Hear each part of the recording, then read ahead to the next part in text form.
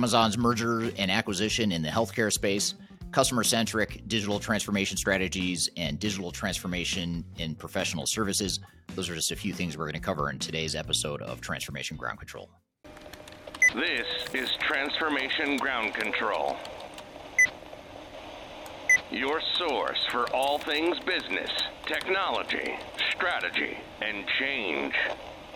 If you're growing your business, leading change within your organization, or undertaking any sort of operational or technology change initiative, this podcast is for you. This show covers what you need to know about digital transformation, organizational change, operational improvement, and business growth. 5, 4, 3, 2, 1. And now, here's your host, Eric Kimberling.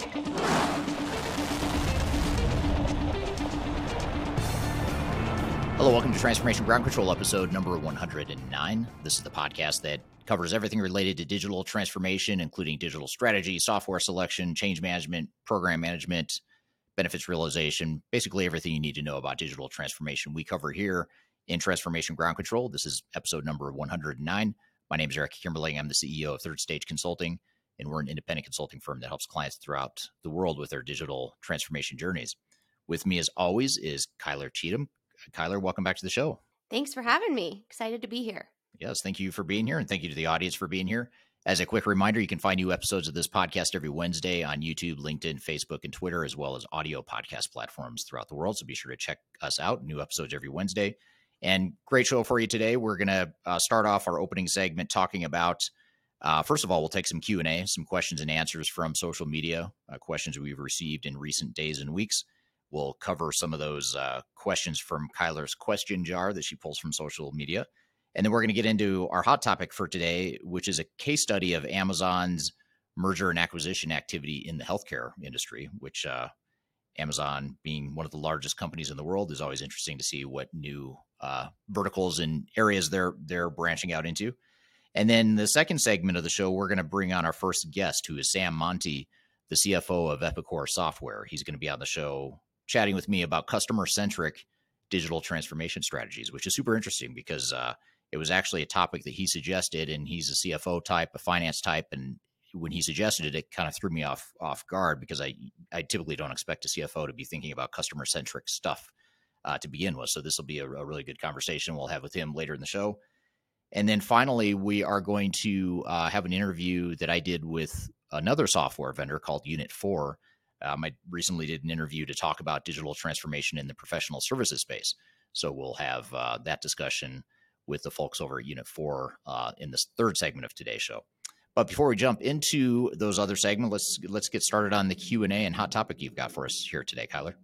Yeah, so I think I'm going to start with the hot topic today because it kind of, goes into a little bit of Q&A. So it's been no secret that Amazon has wanted to get in the healthcare industry for some time now.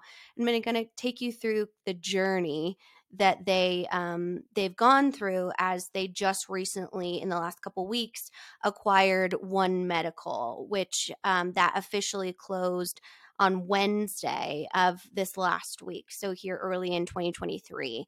It's one of the latest series of moves to really solidify them in the healthcare industry. That acquisition, just for your reference, was $4 billion.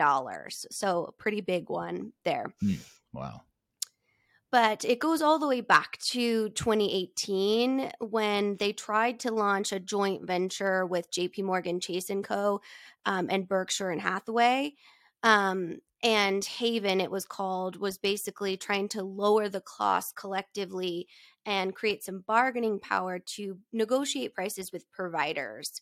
It didn't really work. It was a pretty big failure at the time, but kind of, again, showcasing the interest to move into that industry. And then in 2019, they launched what was called Amazon Care. And it was a virtual health clinic for employers enrolled in Amazon health insurance plans. And obviously that kind of skyrocketed when we went into the pandemic, where virtual healthcare became a main method of treatment and communication with providers. But again, it really didn't take off until they were able to establish more of the relationships with providers and insurance networks. Hmm. And then also in 2018, they acquired the online pharmacy, which is PillPack, for $753 million.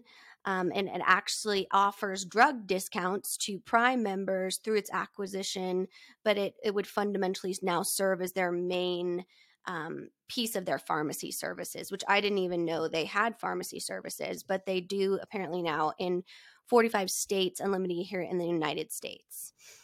Interesting. I didn't know that either.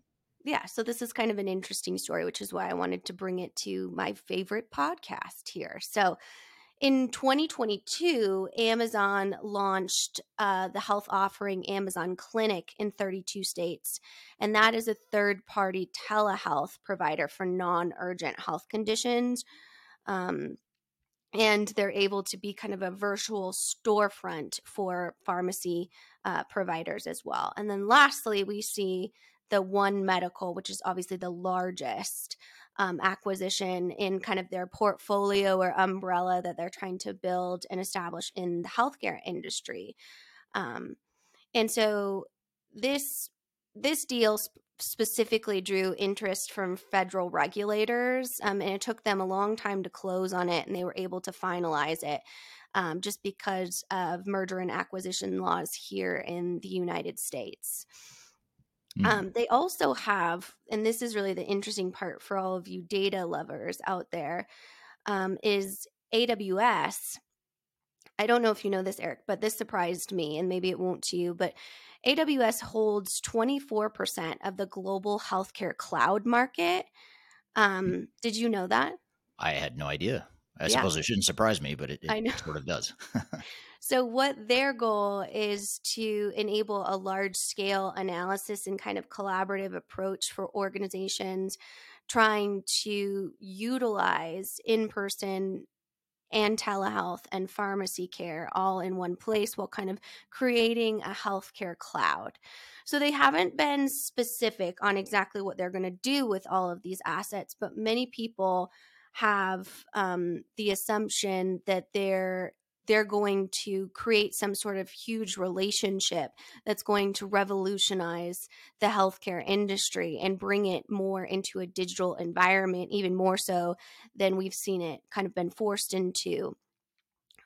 For example, the strong relationships One Medical has existing with healthcare systems is really the true value of that, what they weren't able to achieve with Haven in 2018. So that's kind of the story of the digitization of healthcare with one of obviously a global cloud provider, and then also obviously the retail front of it as well.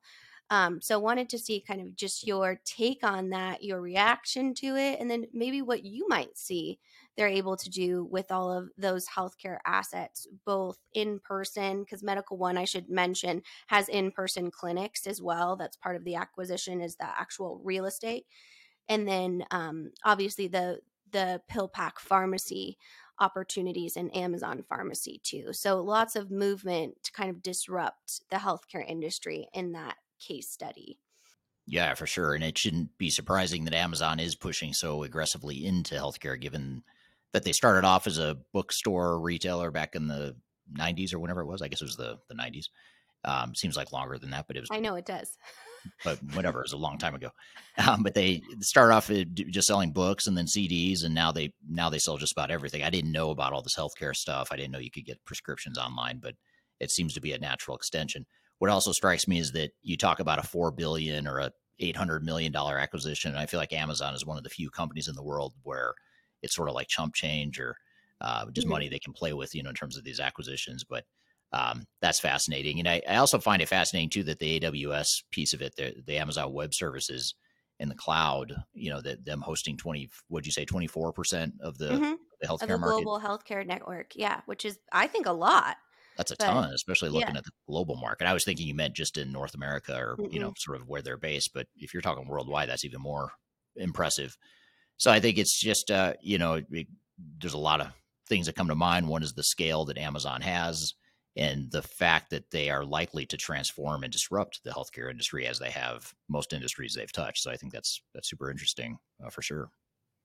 What about, it kind of reminds me of these new players in the software vendor field that are kind of these low code, no code systems. They're trying to do things differently. And then looking at like the bigger giants of the healthcare industry being kind of like similar to the Oracle, SAP type of established incumbents. What do you think their reaction will be to kind of this new digital landscape in the healthcare industry that Amazon, being as powerful as it is able to provide?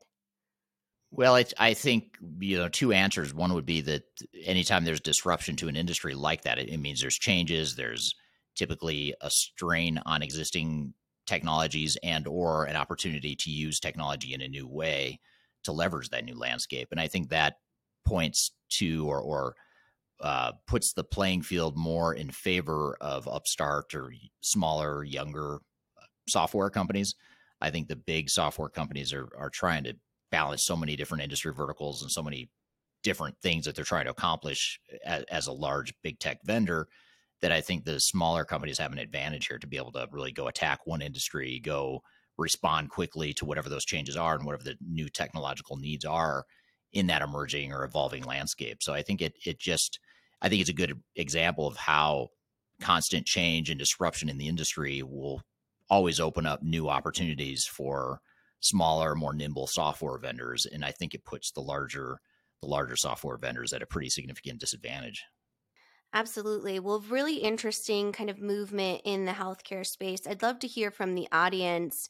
What are some other industries that you've seen extreme disruption from a digital transformation standpoint in the last couple of years? I think we can get some really good conversations going about that. And so I guess I should ask you first, Eric, what's the number one industry that you think has experienced a digital transformation in the last 2 to 5 years? Wow, I wasn't ready for that. No, not that I'm ever ready for any of the Right. questions you ask me, but Just make it up as I go. right. No, I always tend to gravitate to the supply chain related Mhm. industries. So anything that's supply chain intensive, I think that's something that's going through quite a bit of change. Um, I also look at government and the public sector only because, not because they're necessarily moving quickly or changing more quickly than other industries, but more because they're typically lagging behind in some of their technological investments. So I think that's just a space where it's ripe for more digital transformation. But I think, the bigger thing that I look at, and it doesn't fully answer your question, but maybe it gives a framework to better answer the question, is anytime there is disruption to an industry like healthcare and Amazon's foray into healthcare, that disruption is what creates the need for digital transformation, which is why the pandemic created such a demand for digital transformation, because the pandemic created a lot of disruption in terms of how we operate. Cybersecurity became a bigger deal. Hybrid work environments with the work from home movement created new nuances and new needs from a technological perspective. So I think, the higher degree of change in any given industry, the more likely it is that they're going to be going through digital transformation. So I think that points to supply chain intensive businesses. I also think another one that I speculate will be highly disrupted in the coming years will be the energy and utilities industry, largely because when you talk about electrifying cars and, moving from traditional fossil fuels to more electric based platforms like vehicles, that's going to put strain on the utility grids throughout the world, which will then put strains on the systems they have to be able to maintain and manage those grids. So I think energy and utilities is another one that could be disrupted. So those are a few that come to mind, but I think the whole world's just being disrupted in a lot of ways right now. So I don't know of any industries that aren't being impacted in some way and aren't being sort of forced into digital transformations in some way. There you go. Absolutely. Well, looking forward to hearing from the audience too. So go ahead and pop those comments in there of what industry you think is going through the highest amount of digital transformation. in the last couple years. But let's get to your question jar. If you're new here and you don't know about Eric's question jar, every week I go onto all of his social media channels, YouTube, TikTok, LinkedIn, Twitter, all of the different channels that we have. And if you tag me at Kyler Cheatham, I can ask your question directly, but I do pull a lot of audience questions, and there was a lot of good dialogue this week. So I actually have a ton in here, so we won't get to all of my questions, but let's go for it. All right. I wonder what it was. I wonder why there were so many questions this week. Well, I think you're about to find out real quick if Okay. you don't already know. I don't already know, so it'll be fun to find out. Yeah, there was one video that produced a lot of dialogue. Ooh, I'm intrigued. So this is actually a question from that video. I was hoping that I'd give you an opportunity to explain it because many of your questions are from this video. So you did a video on your YouTube channel recently. And if you don't know Eric's YouTube channel, it's linked here in the description. You can go watch all of his videos. He is dangerously close to 50,000 subscribers. So definitely hit that subscribe button as well. But this video, you actually had a pretty vulnerable conversation about a digital transformation Third Stage went through as a company that failed, and that produced a lot of dialogue around that transparency. So this question is, it seems like no matter how trivial, the devil is in the details. How are you supposed to identify these risks before failures happen? So maybe, do you want to give like a quick background on the video beforehand, Sure. just so everybody knows what we're talking about, and then they can go watch it? Yeah. So I think it was last week I published a video called "How Our Company's Digital Transformation Failed," and essentially what it wasn't a full scale digital transformation, but it was a back office Microsoft Outlook migration. So we moved from a third party provider. We were having security issues and accessibility issues with that provider. It was great to get us started as a company, but we sort of outgrew their capabilities. So we migrated to another provider. And the whole premise or the whole sort of outcome or the case study here is that I thought it was a back office upgrade. Shame on me. I thought it was something that wouldn't have a huge impact or shouldn't have a huge impact on the end users. And turns out I was wrong. It did have an impact in unforeseen ways. And so even though it's oftentimes as consultants, it's harder to apply your own lessons to yourselves because it's not a client focused thing. So when it's our clients and it's a more complex digital transformation, a lot of these lessons are sort of no brainers. But it was a good reminder to me that even the smallest sorts of change or the smallest sorts of upgrades or migrations, no matter how trivial it may seem, it's a good reminder that there's always challenges and hidden risks there. And that's really the premise of the video. I talk about some of the lessons and takeaways from that, even though it's a fairly small scale, a relatively small scale transformation we went through. Just as a side note, another sort of growing pain we're going through as an organization at Third Stage and needing to take another dose of our own medicine is that we are in need of our own broader digital transformation. This was just an Outlook server sort of migration, but we actually have outgrown most of the systems we use as a company. And we're in the process of in 2023, going through a much broader transformation.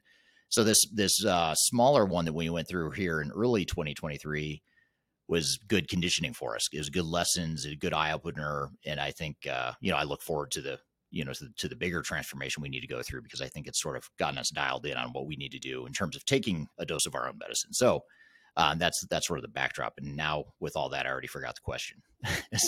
So did I. No, I'm just joking. It says, it just goes to show, no matter how trivial, the devil's in the details. How can you find these nuances before a project fails?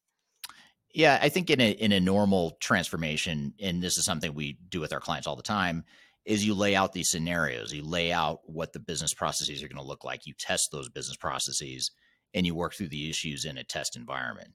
In this case, because it was a migration that couldn't really be tested until we had completed the migration, we were sort of forced to test things in a live environment over a weekend. In a full-blown digital transformation, you're not going to do testing in a weekend. It's going to take weeks, if not months, to go through multiple iterations of testing. But in our case, because it was a back office thing and it was something that couldn't be tested in a test, in a sandbox or test environment, in our case, we had to test it over a weekend. And that's where we ran into a lot of the problems. Fortunately, we had that weekend to work through a lot of them, but there was some fallout, some residual issues, which, by the way, you and I think were probably the most impacted by it. Ironically enough, the CEO and head of marketing for our company were the ones that were most impacted by the transformation, which you and I had some, I wouldn't say we were laughing together, it was more commiserating with our shared issues that we were having for a few days after. But I think that's the key, is you really have to lay out the scenarios, especially if you're going through, the good news is if you're going through a more complex ERP implementation or a enterprise tech implementation of any sort, you're going to have a test environment. And the key there is to really make sure that you work through all these different scenarios and what ifs. A lot of times organizations say, well, let's just cover 50 or 60 or 70% of our scenarios, and we'll just deal with the other 20 or 30%, after go live. And that's a decision only you can make as an organization. But you just have to recognize that even if you're 95% tested, that 5% you didn't test, that could create some real disruption and some unexpected disruption to your business. So you just want to really think through that. And that's something I didn't think through. Yeah, I didn't really think that there would be issues with Microsoft Teams or calendar invitations that now we're no longer working with the Teams link because we switched hosting providers. But in hindsight, I should have known that. And, a lot of us on the team probably should have known or thought through that. But again, because of what we do, it wasn't client facing. We sort of, glossed over some of those details.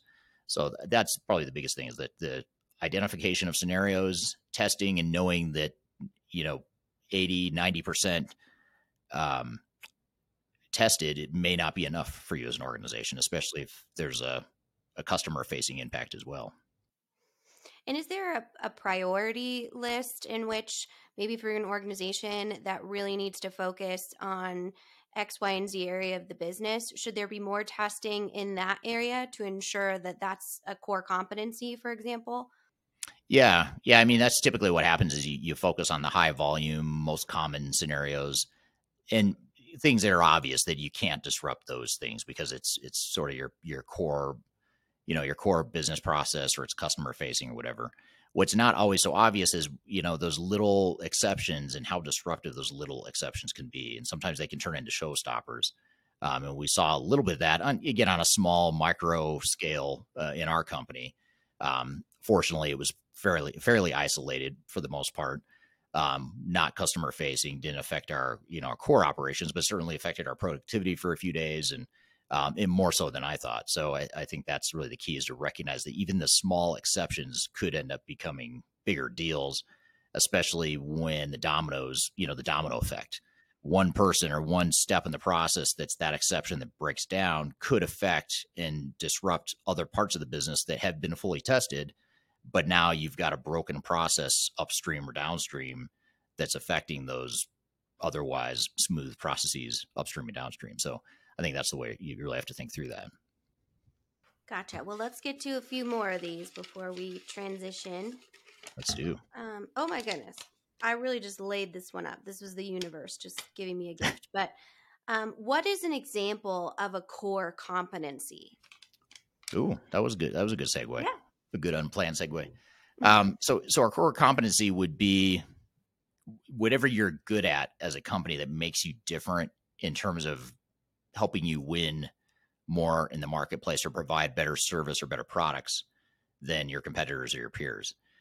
So for some it really depends on what your strategy is as a business. For some organizations, it's providing low cost. It could be that you're a low cost provider, you're super efficient, and you can undercut the competition because you're so efficient. In that case, your digital transformation strategy is going to probably focus on preserving and enhancing that cost advantage, and especially if that's your core competency. For other organizations, for example, a complex engineer to order manufacturer, they manufacture very high-end custom tailored products. They're not competing on price necessarily. They might be competing more on flexibility and being able to provide more options to customers more quickly than the competition can, in which case that becomes a core competency. Your ability to handle that product configuration and respond to customers, that's your core competency. There's a whole host of options, but those are a couple examples of core competencies. But I think you really have to look at what is it that makes you different and allows you to be better than your peers in the industry. Yeah, almost that competitive advantage type of thing. Yeah. All right, let's do one more here. Oh, this is a good one. I've been working on my sticky note forming piece so they don't get stuck to the jar. So it's a transformation, if you will. Is there a certain program to assess change, or is this just done via a spreadsheet in a manual process? That's a good question. There may be tools out there. They may not be widely accepted or widely used, but there may be tools. We tend to focus on the actual gathering information and the analysis of information.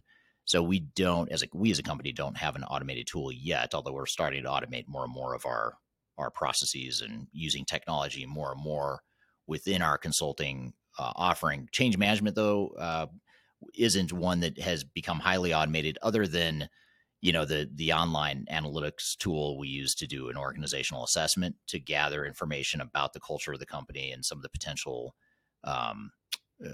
pitfalls of change for any given organization. So we do have a tool that captures that information from large samples of employees throughout the organization.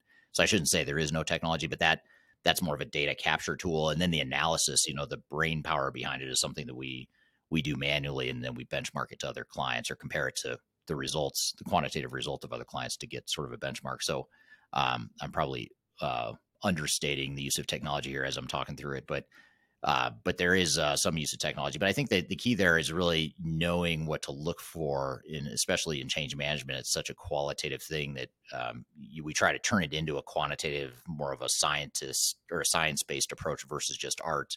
But you really do have to have both science and art when you're analyzing that. Very good. Well, again, if you have a question for Eric, you can put it on his social media, and make sure to tag me if you definitely want to be in next week's episode. But either way, I always pull those to make sure that we address your questions there. So thank you so much for all the great engagement. You really do make the show. If you do have any more questions in this Q&A session, pop them in the comments, and we'll come back in and answer them on our live stream as well. Yeah. Love the questions. That's probably my favorite part of the show now that we've introduced this Q&A thing. So we'd love to get the audience involved. And certainly even if you just drop it in the chat right here, wherever you're watching or listening to this podcast, if you drop it there, we'll see it there as well if you want us to cover one of your questions in an upcoming episode. So thank you in advance for that.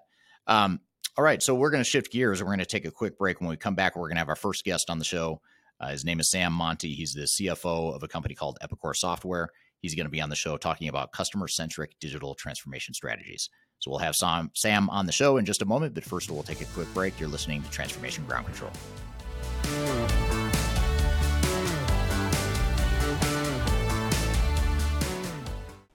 If you are aiming for transformation success, turn to Third Stage Consulting Group. Third Stage's independent and technology-agnostic consulting team helps clients define their digital strategies, define their roadmaps, and manage their transformations. With offices in the US, Europe, and Australia, our team helps the world's most forward-thinking organizations through their transformation pitfalls and risks. If you are embarking on a digital transformation or business change initiative, contact Third Stage Consulting to see how we can help you reach the third stage of transformation success. Learn more about us and download independent reports, videos, and other best practices at thirdstage-consulting.com.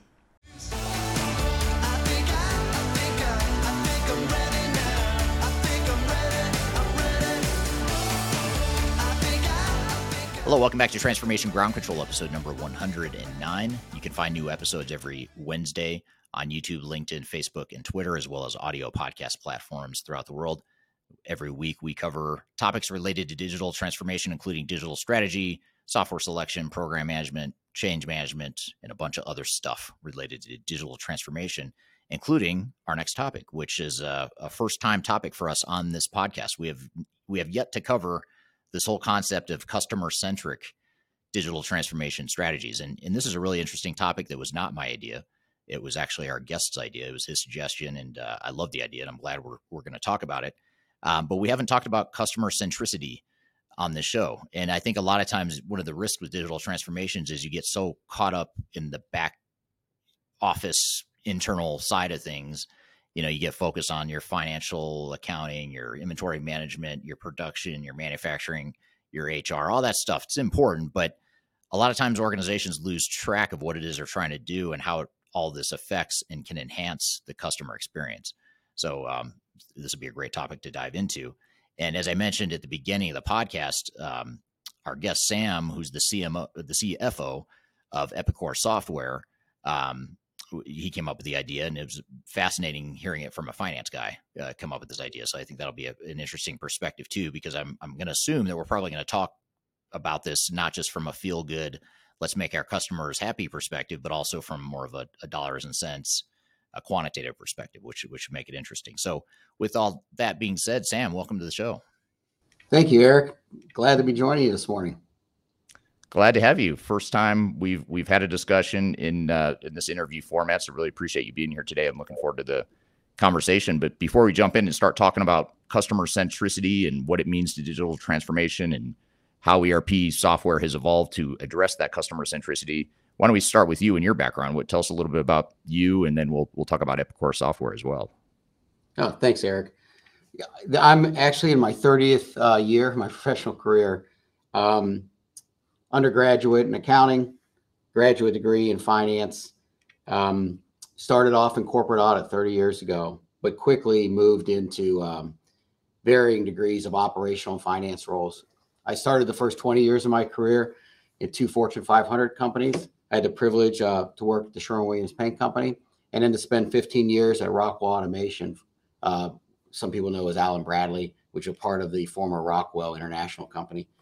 And spent 15 years there in industrial automation, and had the privilege near the end of my career there to head as the finance lead for software for Rockwell. And that brought me down to Austin, Texas, which gave me really good insight to how software engages and works within business and the importance of it. And being in Austin, naturally, it's not surprising, was introduced to the private equity environment down here. And I guess it's over 10 years ago, almost 15 years ago, left Rockwell Automation and went into private equity software technology focused. So I got my software DNA initially from my experience at Rockwell Automation.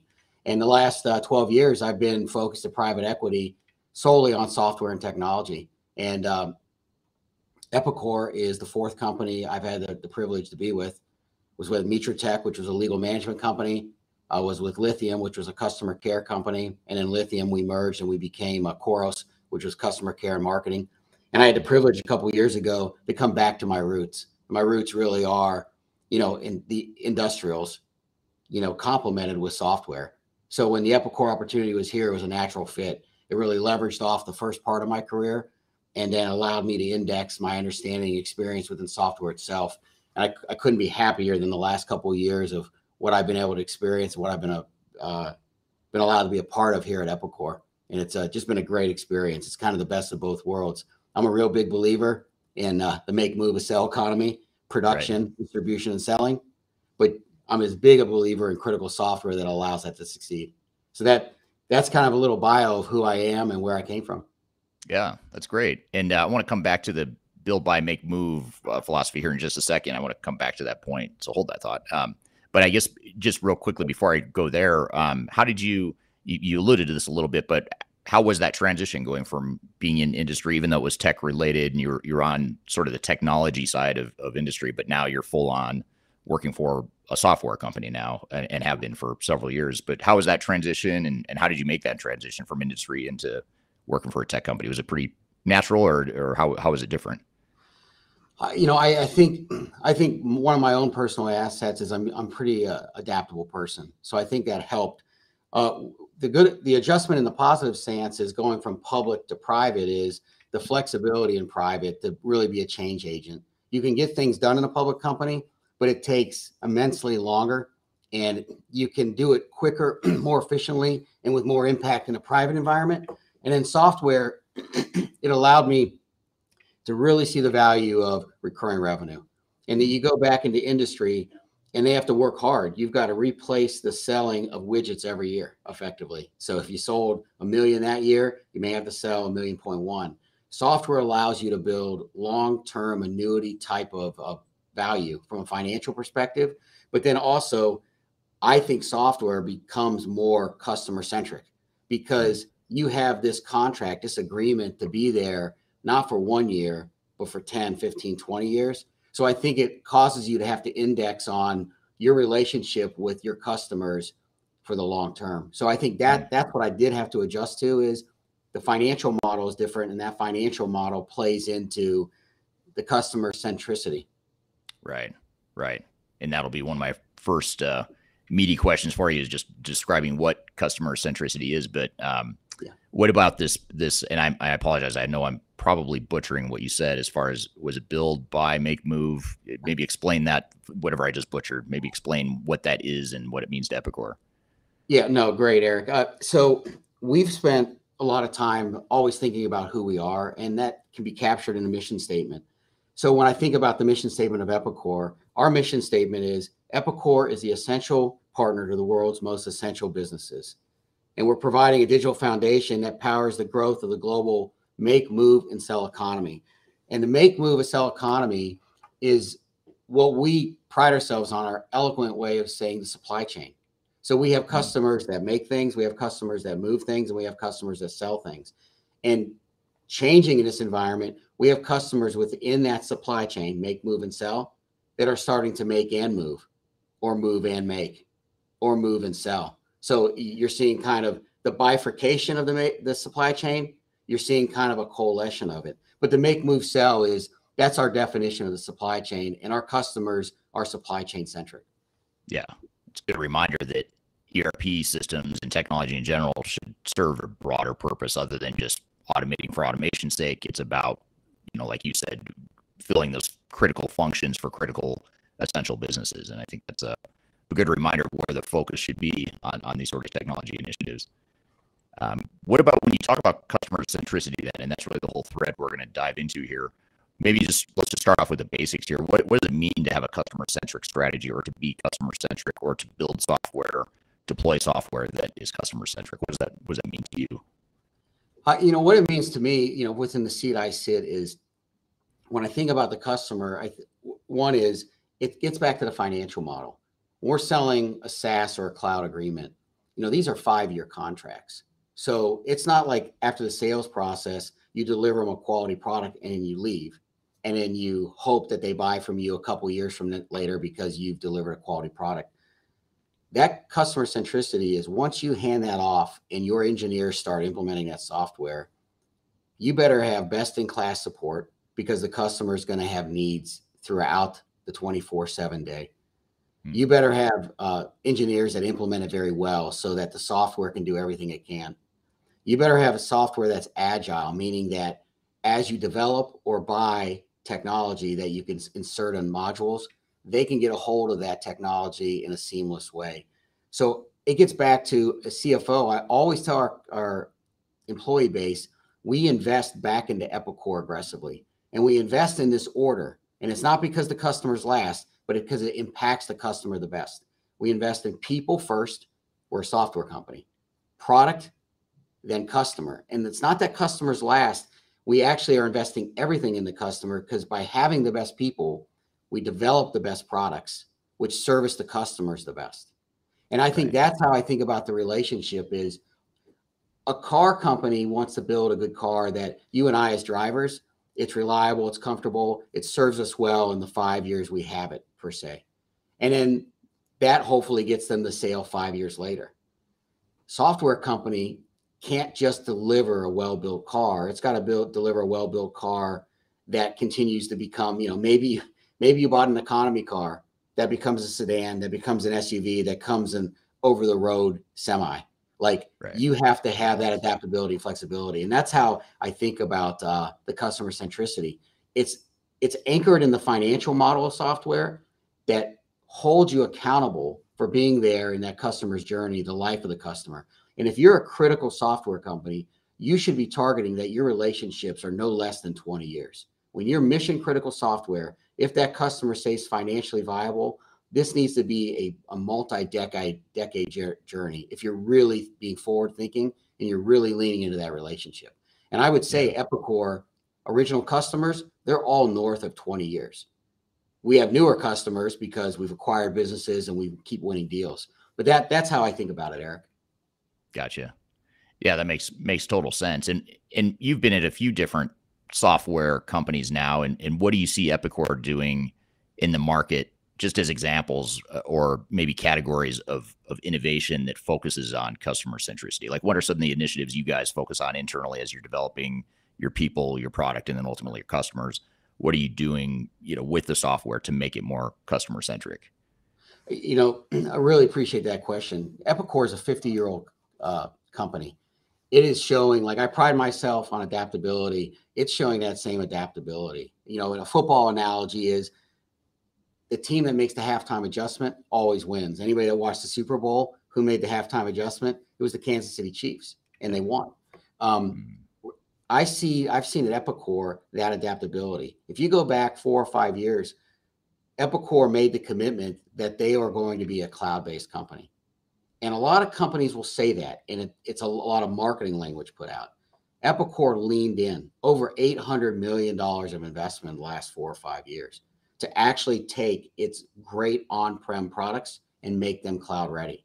And our customers are seeing that now, because if you see our migration to cloud, the rate that we're actually growing our cloud bookings reinforces that, one, from a technology perspective, we made that commitment and upheld to it. From the people perspective is we are committed to, whether it's benefits, whether it's career opportunities, whether how we recruit in a very diverse environment, meaning that we throw out a wide net to make sure we get the people with the highest aptitude and attitude. And the fact that we are a true global company. We leverage off of the best talent that we can find globally. So I would say what I've seen at Epicor that I think is unique to a lot of companies is they make the halftime adjustment. They invested in cloud. That cloud investment is taking hold, but we're not stopping there. Now we start thinking about, what is data? What is predictive analytics? How can we continue to grow the original ERP story to a point that becomes more of a proactive asset for our customers, so that they can really be predictive in the market, reduce costs, be as efficient as possible, and can expand? We can scale with them. They can scale as large as they want to be, and we can scale with them. So I would say that's what I've seen as I've read the history and I've watched what's happened here the last 2 years. And then I see the financial results. The financial results are the scoreboard. And what's the old statement? The scoreboard doesn't lie. And our scoreboard's not lying. The customers are rewarding us, financially, because we've held to our commitments. But we're showing that adaptability. And that's not easy, especially when you get the companies as old as we are. You can kind of get ground and rooted into behaviors that maybe don't age that well. And I don't think Epicor is doing that. Yeah, which would be easy to do if you think about it, because you've been around for so long and you've acquired all these different companies, legacy companies that have been around for a while. So that's kudos to you guys in the leadership team for taking it that direction. We're here with Sam Monty from Epicor Software talking about customer-centric digital transformation strategies. We've got a lot more to cover in this conversation, but first we're going to take a quick break. You're listening into Transformation Ground Control.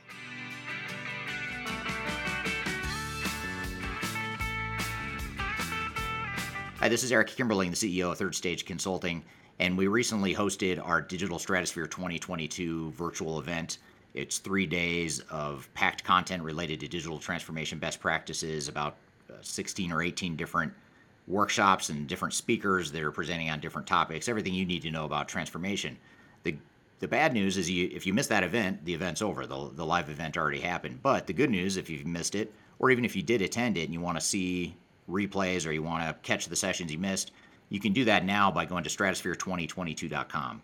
Go to stratosphere2022.com, register. All you have to do is put in your name and email address, just a few fields.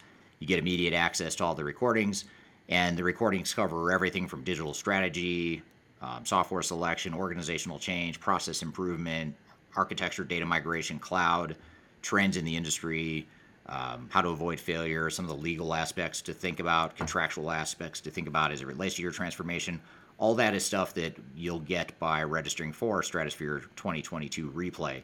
And again, go to stratosphere2022.com and you can listen to all the replays of all the workshops that you might have missed at the event. So hope you check it out, and thanks for listening. We'll see you soon.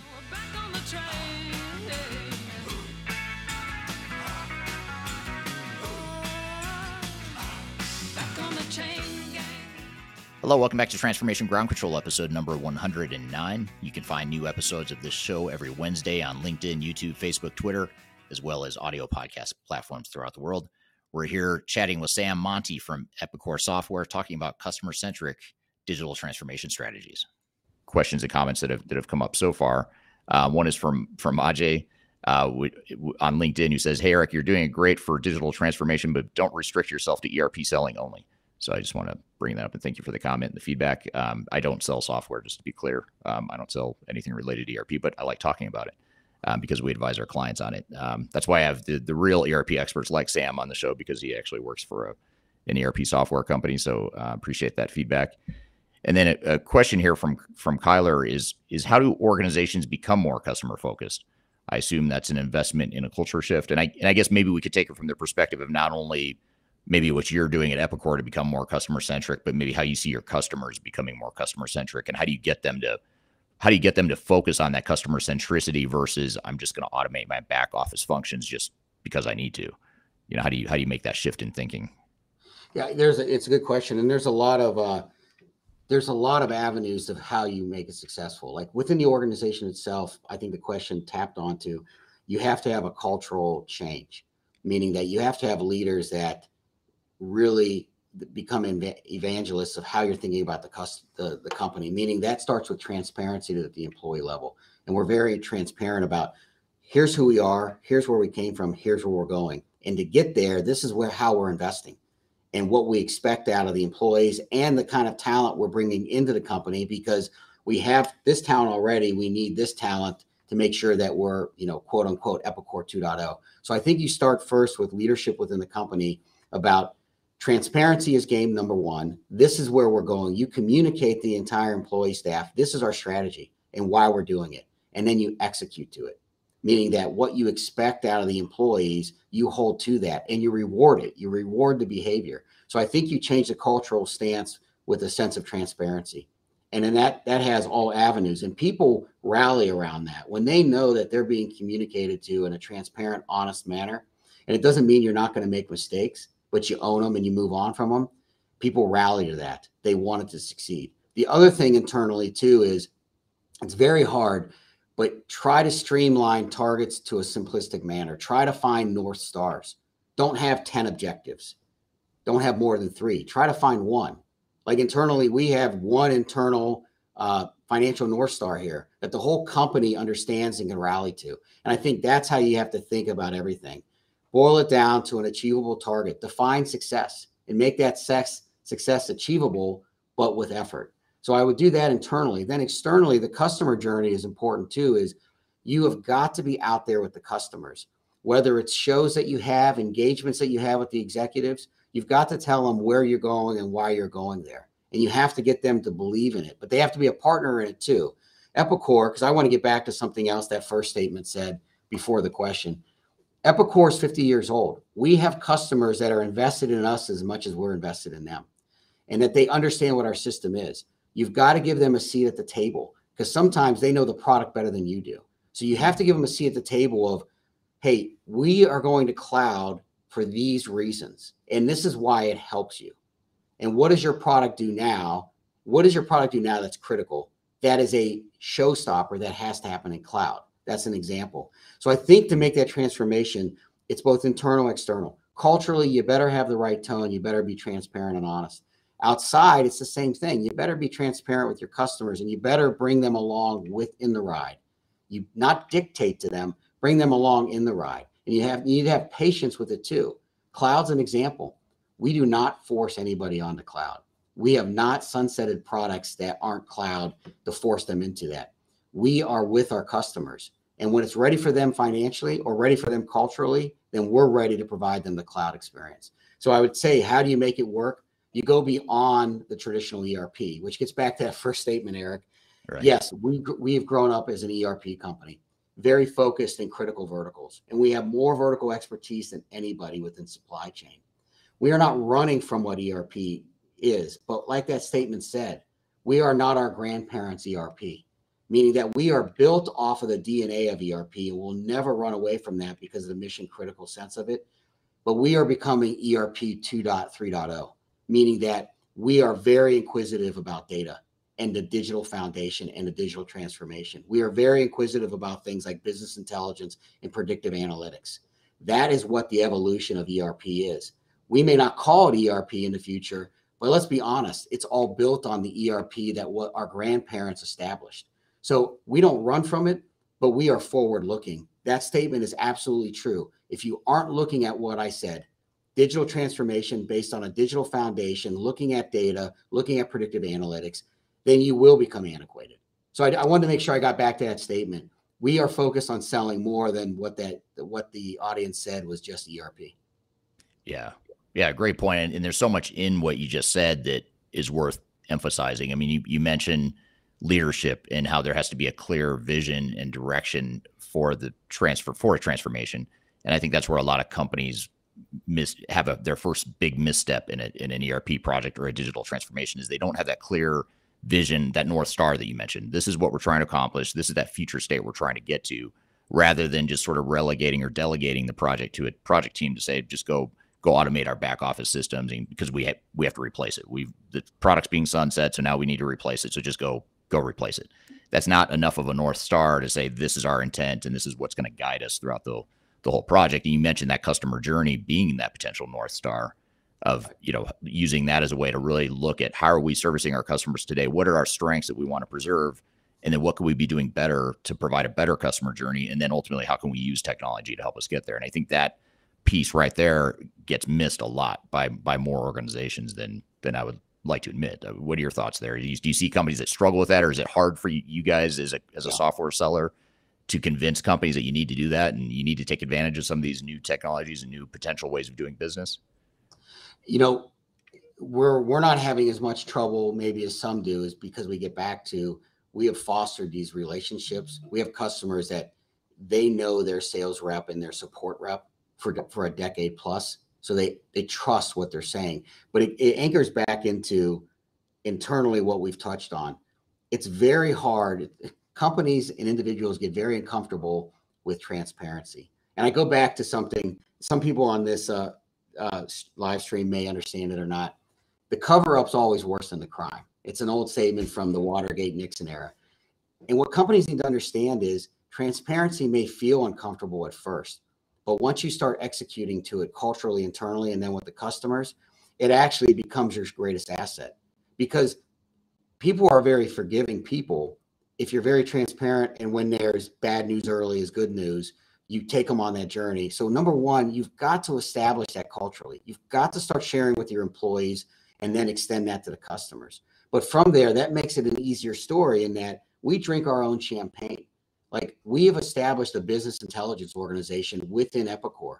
We're doing all the same things we're recommending to our customers. That we're pulling down critical performance indicators within our BI team that's giving us predictive analytics of what's happening in our own ecosystem.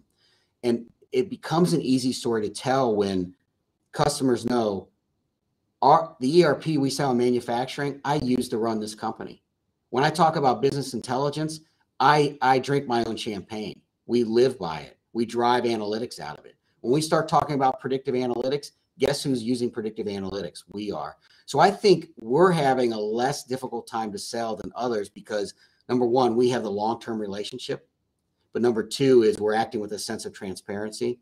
And then number three is we're drinking our own champagne. We're engaging in all the same practices that are going to make us relevant for the next few decades.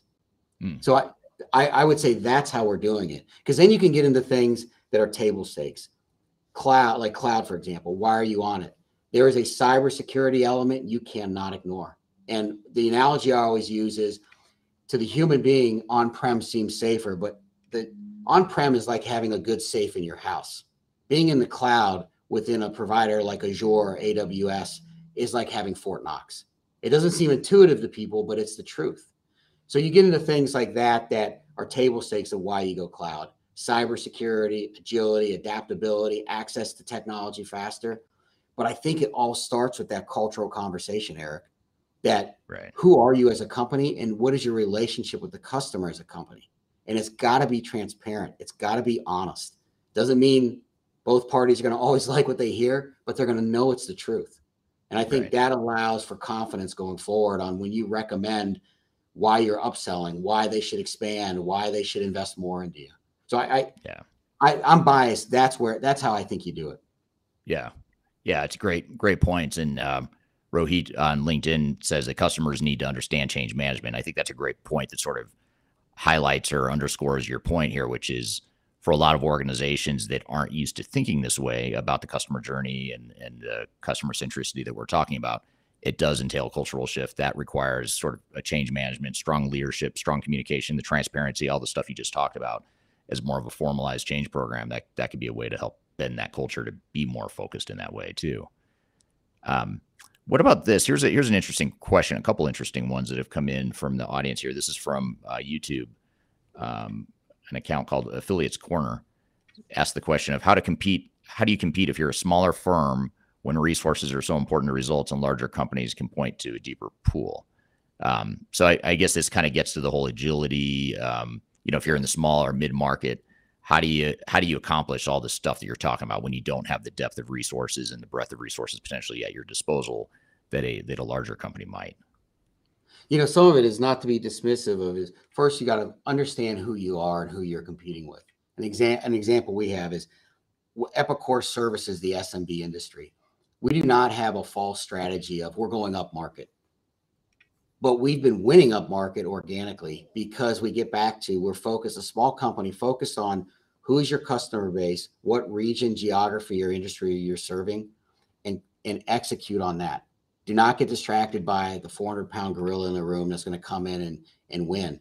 What we've learned is since we stay focused, hyper-focused on the verticals we grew up in the SMB area, and the regions that we know, the bigger players try to come down with us, and they lose every time because we don't get distracted by who they are. We stay focused on what we're trying to do. So I think a smaller company that has limited resources needs to leverage the technology they have as much as they can to gain the efficiencies to invest, but stay hyper-focused every day on who are you, who do you serve, what region are you in.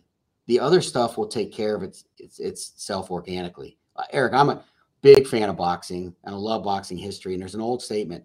If you go into a fight looking for a knockout, you will get knocked out. If you go into a fight and you execute your strategy, you are likely to knock out the opponent. It's the same thing. Stay focused on who you are, the customers you serve, focus the investment on that. Leverage technology to gain dollar bandwidth, cash flow bandwidth, so that you can expand and grow more, whether it's better people, whether it's better equipment, et cetera. I think you have to stay focused on that. Be realistic to the threats out there from the bigger ones, but don't get overswallowed by, we have a big budget, Eric, but my budget is not that big when I think about some of the names not to be mentioned.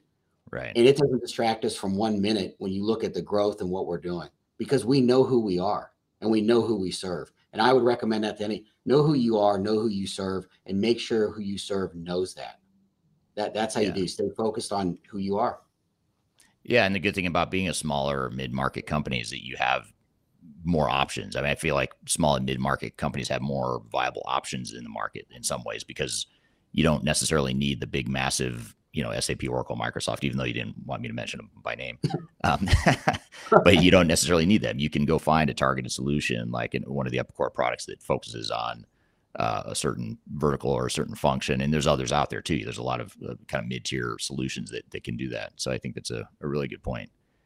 Eric, you leveraged off too is I love our customer base in SMB. I'm biased about it. I love history. I love how things work. SMB is 80% of the economy. Yeah. Whatever free trade country you go to. Like, it's not the big names we all think of.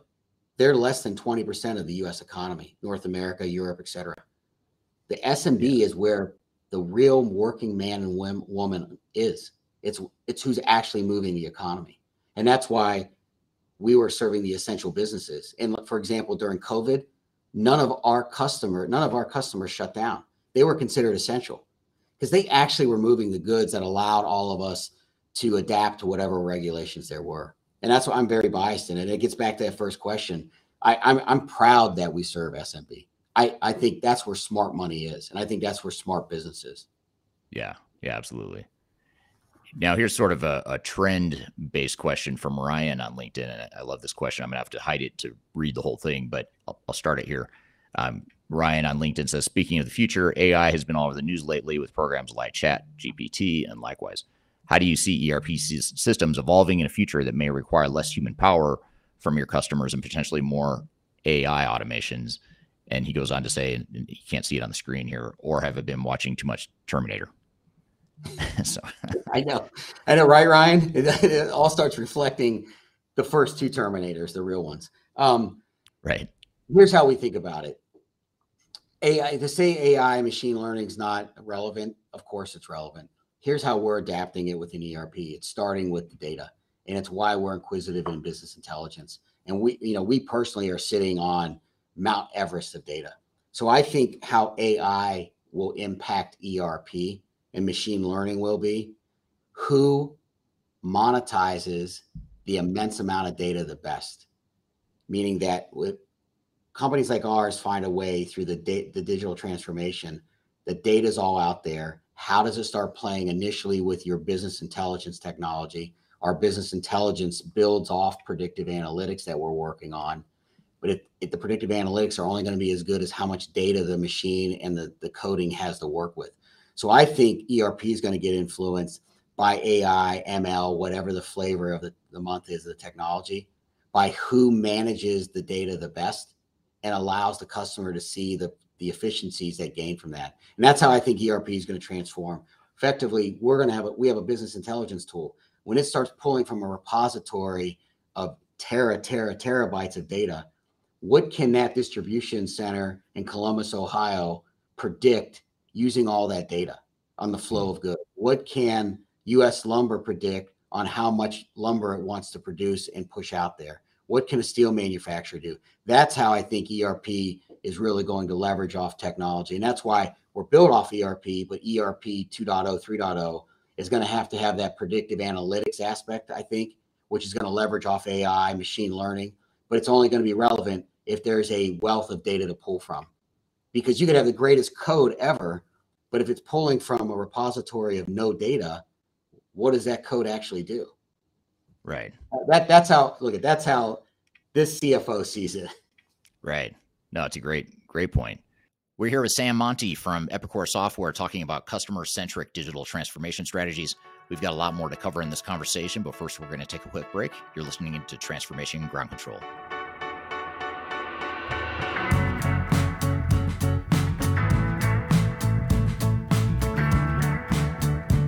If you are aiming for transformation success, turn to Third Stage Consulting Group. Third Stage's independent and technology-agnostic consulting team helps clients define their digital strategies, define their roadmaps, and manage their transformations. With offices in the US, Europe, and Australia, our team helps the world's most forward-thinking organizations through their transformation pitfalls and risks. If you are embarking on a digital transformation or business change initiative, contact Third Stage Consulting to see how we can help you reach the third stage of transformation success. Learn more about us and download independent reports, videos, and other best practices at thirdstageconsulting.com.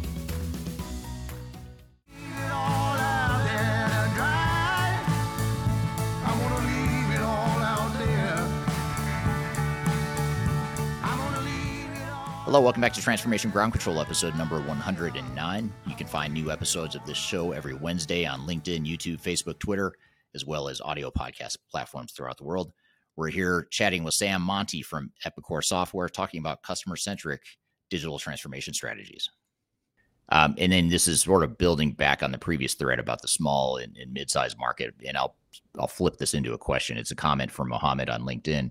And he says, our organization is going through digital transformation from legacy system to Infor M3. The more configuration changes for small companies is taking more time, money, and confidence. So I guess just to maybe turn that into a question, do you see technology in general becoming more complex? I mean, there's more business value, presumably, or potentially. But is it at the same time, and back to Ryan's question about ChatGPT and AI and all that stuff, is it getting too complex in some ways for small and mid-market companies or organizations in general? Or do you think organizations are figuring out how to adapt to some of those technological advances? Yeah, I think it's all how the user is using it. And I think what we're seeing, why have ERP implementations have such a bad reputation? They take forever, and that it comes from one, you're either working with somebody's code that just needs a ton of professional services, but more times than not, these projects are bogged down because people allow the introduction of customization. I've been a part of 3 business operational standard solution overturns at companies, and we've had to do them because they've had the right vendors. The execution of it was wrong. The architecture of what they were trying to do was wrong. And then they let everybody have their customization in. You've got to try to, number one, you start with as much of the project needs to be done out of the box. You need to be willing to give away some customization. If you don't, technology will drown you. It will come inefficient. Project will bleed you from the integration. And the thing doesn't become scalable or sustainable. You get to a very customized, it could be an off-the-shelf known. It gets so customized, it might as well have been a third-party, like bespoke program that was built by engineers on site. Right. What I've learned in all these cases is we stay very rigorous. We're doing it here right now. We stay very rigorous about customization being allowed into the process. We don't allow it. And then on top of it, when you do these projects, you have to have the functional or operational owners, the end users of that. They have to be in the project defining what they want it to do and look like. And then they have to be controlled from customizing it.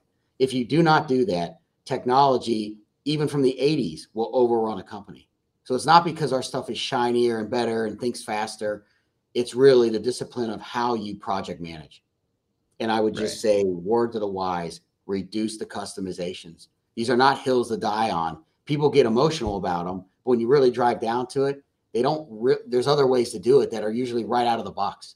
That would be my 2 cents worth of how you control it. But I've lived through 3 of them, and that's why we've been successful. Functional operational owners minimized customization to almost zero.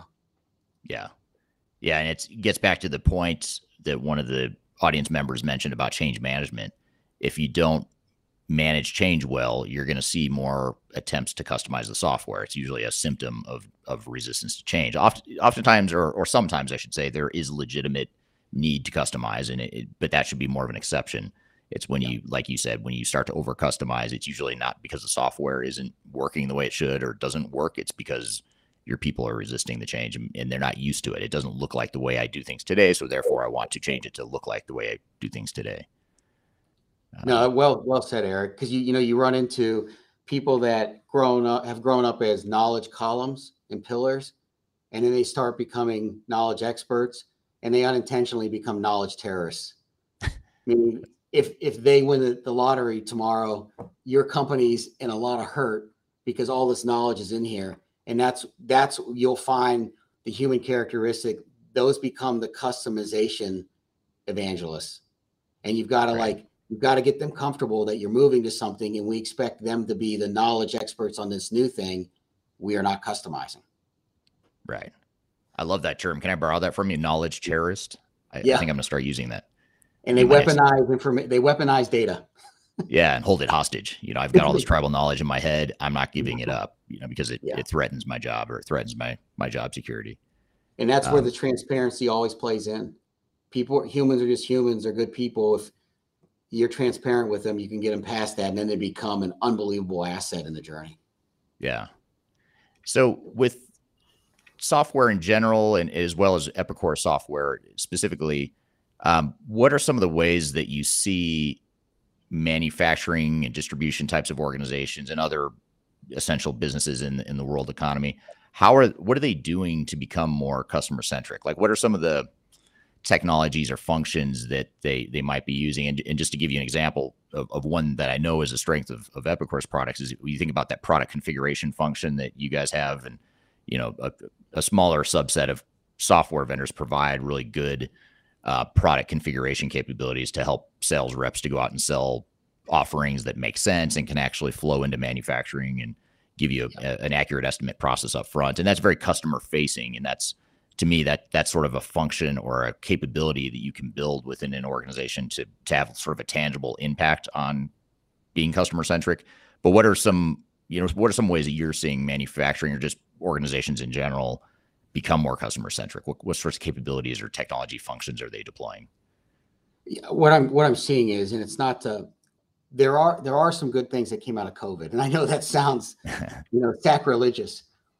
The supply chain got a wake up call, and basic supply chain 101 is you don't single source your supply chain. Well, guess what? The world was single sourcing, and we all learned a really hard lesson.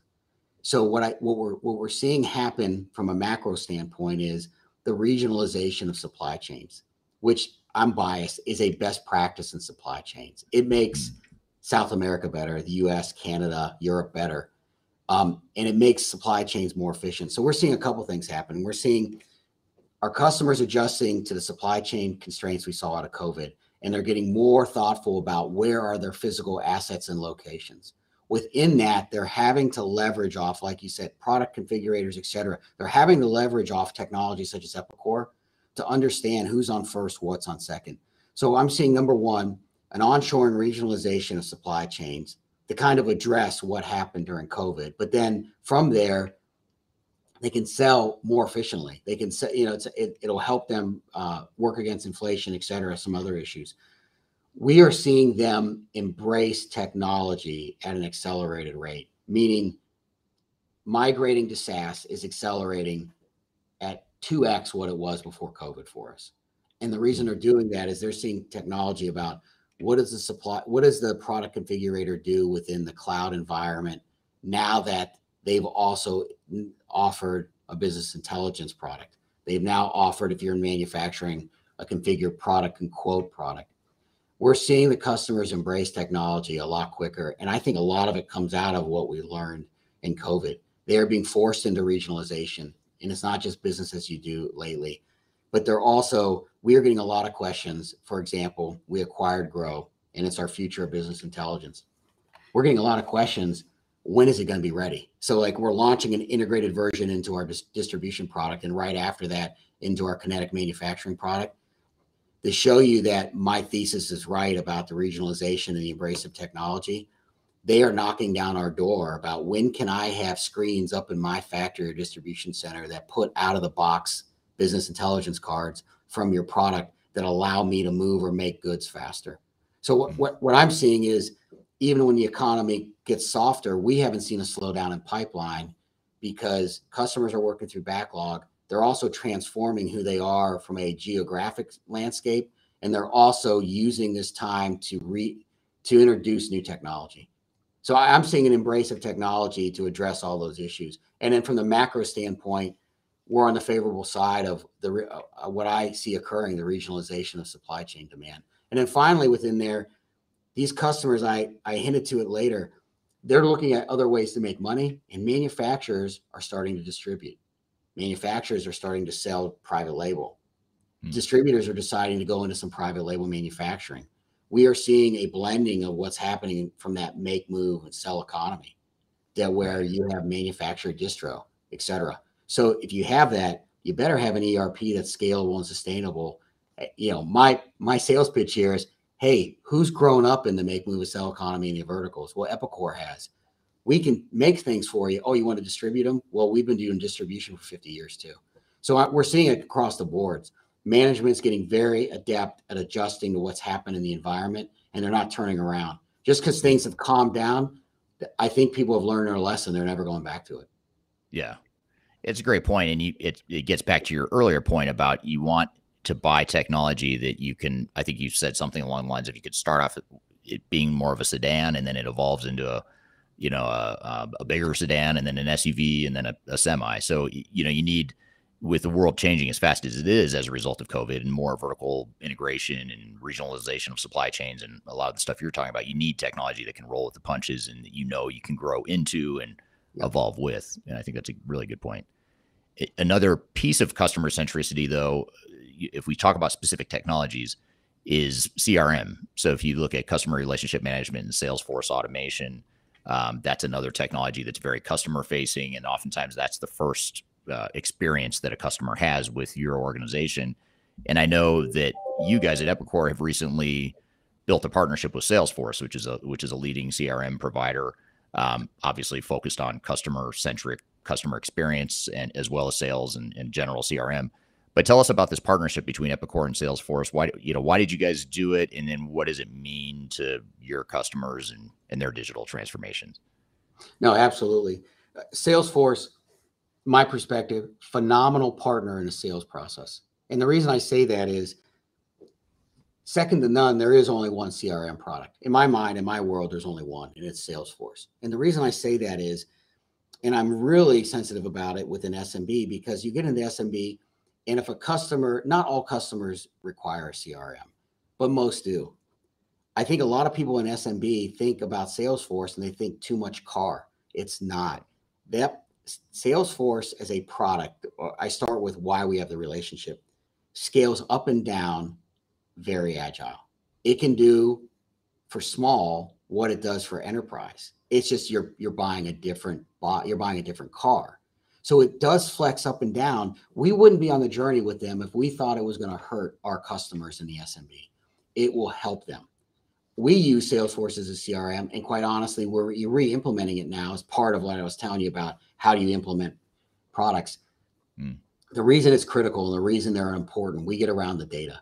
And you talk about CRM being done right. You talk about a data repository that we want any of our customers to have.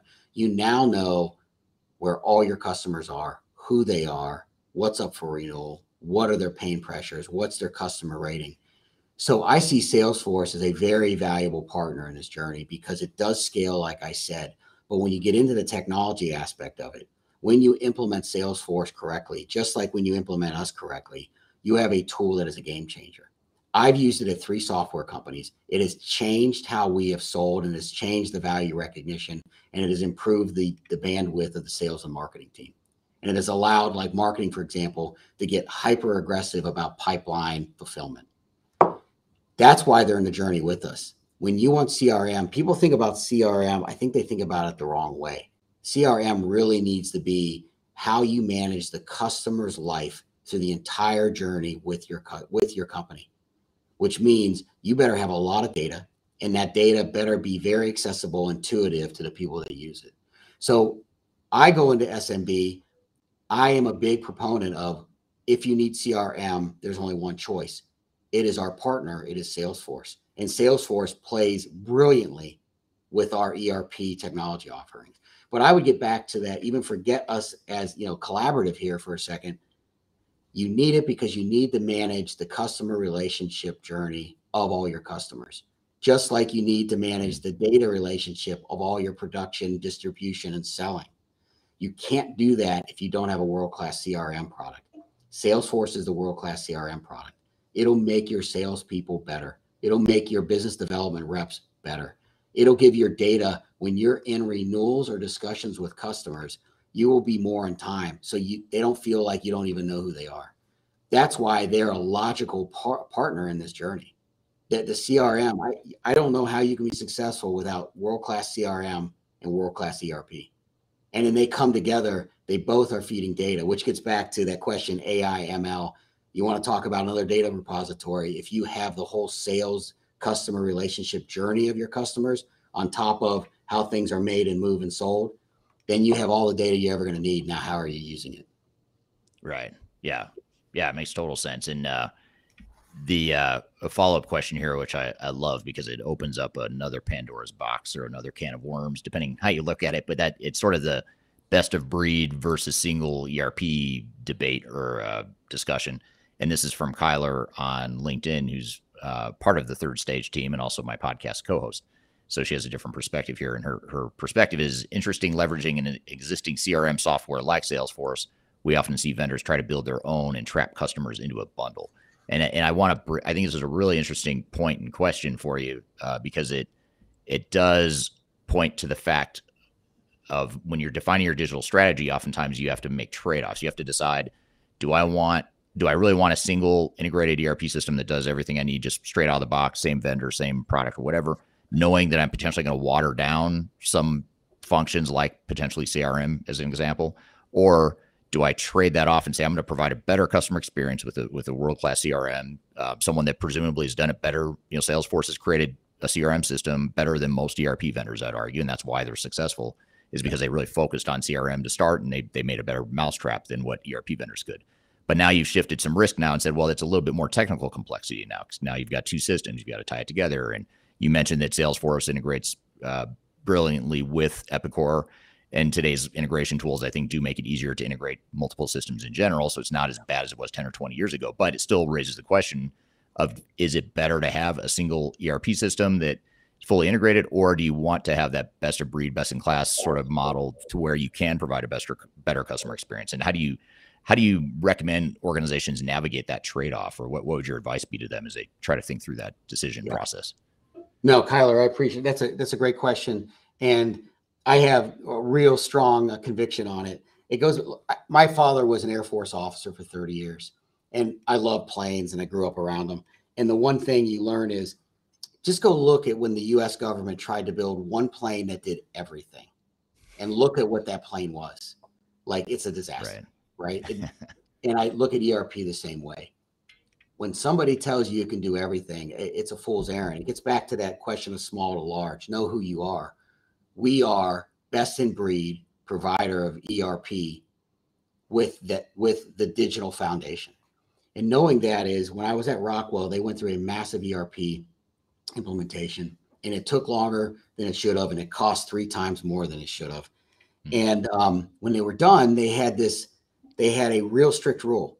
Nothing is to be used for everything except the ERP provider. So if you need CRM or if you need professional services, I was down in the software division. We weren't doing that. We were, for example, our professional services, we were using OpenAir, and our CRM, we were using Salesforce.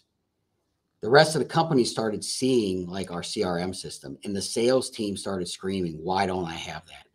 And Rockwell learned a lesson. Best in breed is how you win. Centered around the ERP, you build an ecosystem. And it doesn't mean you just add on endlessly. You have to have a rationale why it is really better than what the ERP may offer. If you build best in breed around ERP, you are maximizing the efficiency of the organization. And we know who we are. There's a lot of functionality. You should stay with Epicor. Best in breed for a CRM system, for the scale of what our customers are looking for, it is Salesforce. It's not us. We know who we are. We're the software that is running the company, but I'm not the software that's going to manage the customer relationship our customer has with their customers optimally.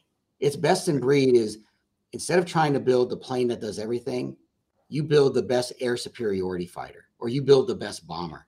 You don't build this plane does everything bad. Right. Or yeah.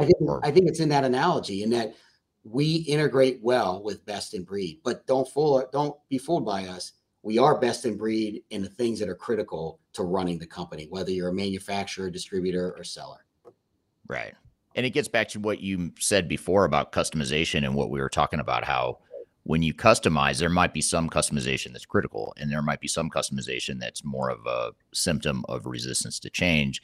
And I would say the same can be true or be said of best of breed, in that Salesforce, for example, might be a viable strategic option to deploy as a best of breed CRM solution that does CRM better than ERP systems. But there might be other examples in an organization where it's not necessarily that best of breed does things materially better. It's just you're resisting the change. You're resisting that core ERP system. The organization's resisting it, or part of the organization's resisting it.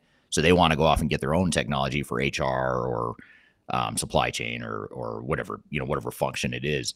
And that you have to watch that. You have to know, back to your earlier point about leadership and having that guiding star, that North Star, you have to have that clear vision and strategy of what it is you're trying to accomplish so that you can navigate those sorts of decisions. Because you'll inevitably have people that want to over customize or want to have another bolt on that you don't need.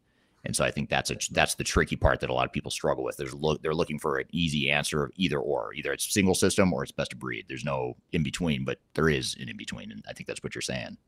That's absolutely it. And look, we even live by it. When we implemented Salesforce for our CRM, does Salesforce by default get everything in CRM? No, but we will do a best in breed on top of them if we have to, but it's got to get past that threshold.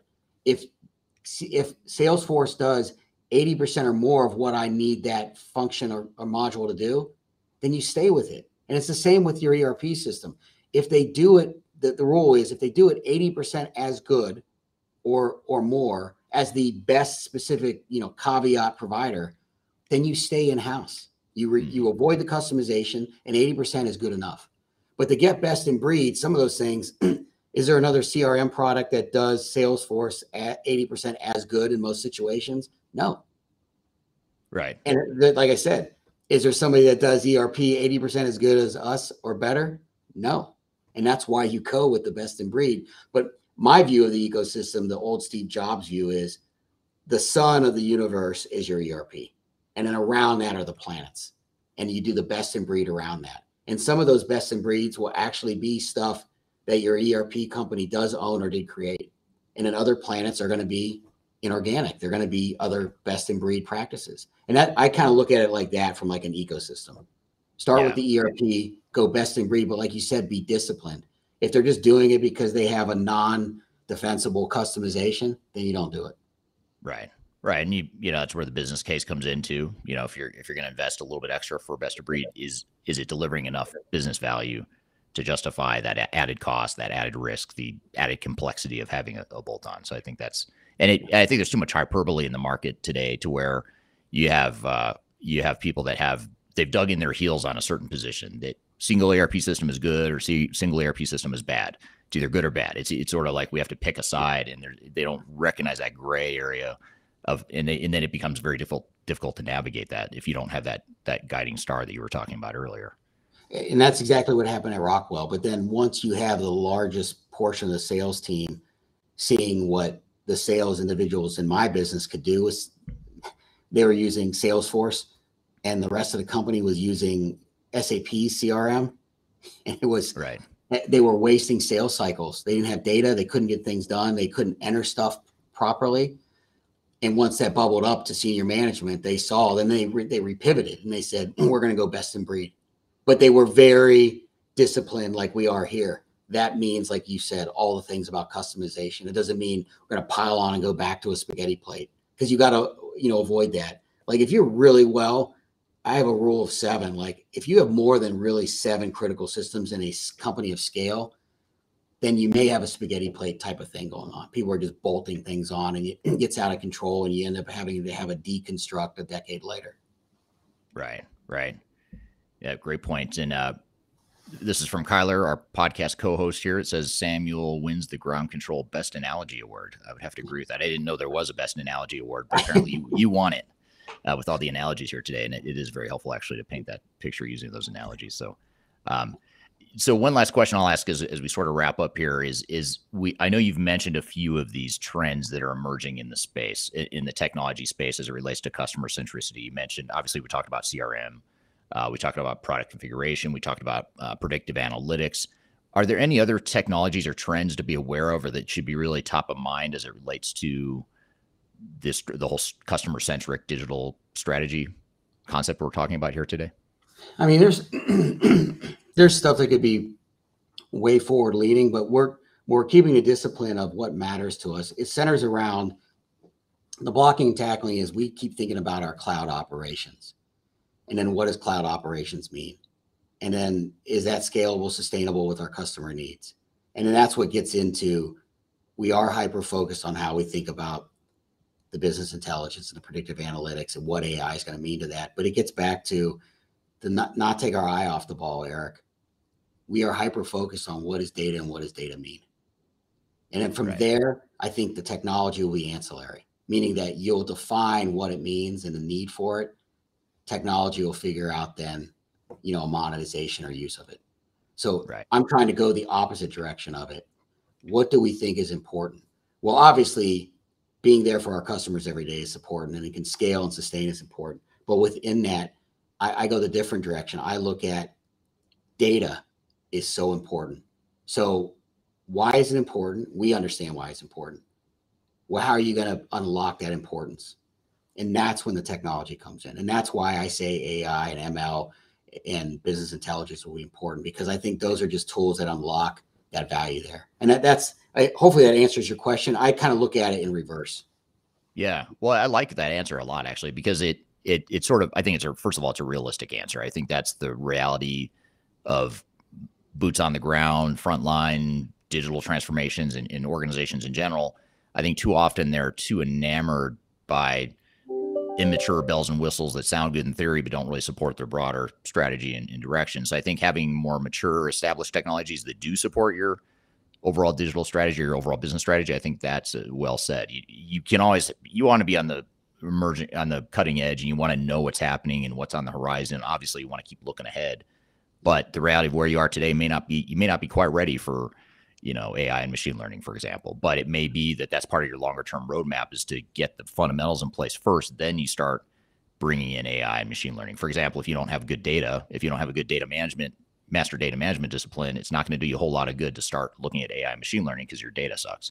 So fix the data, figure out how to clean that up and get discipline around that. Then you start to introduce AI and machine learning. So I think that's well stated. And I think that's a good strategy, is really focus on kind of your core and the core, guiding star, to keep using your analogy from before.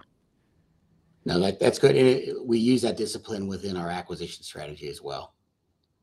Thank you, Sam. Great conversation. Really appreciate having you on the show. And thank you to the audience for the great questions and adding to that conversation. Super fascinating topic here.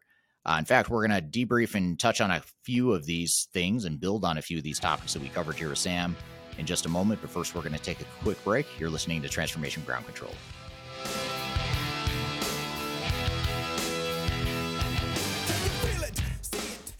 Interested in working for a company that truly values your unique skills and experience? Here at Third Stage, we don't hire based on resumes alone.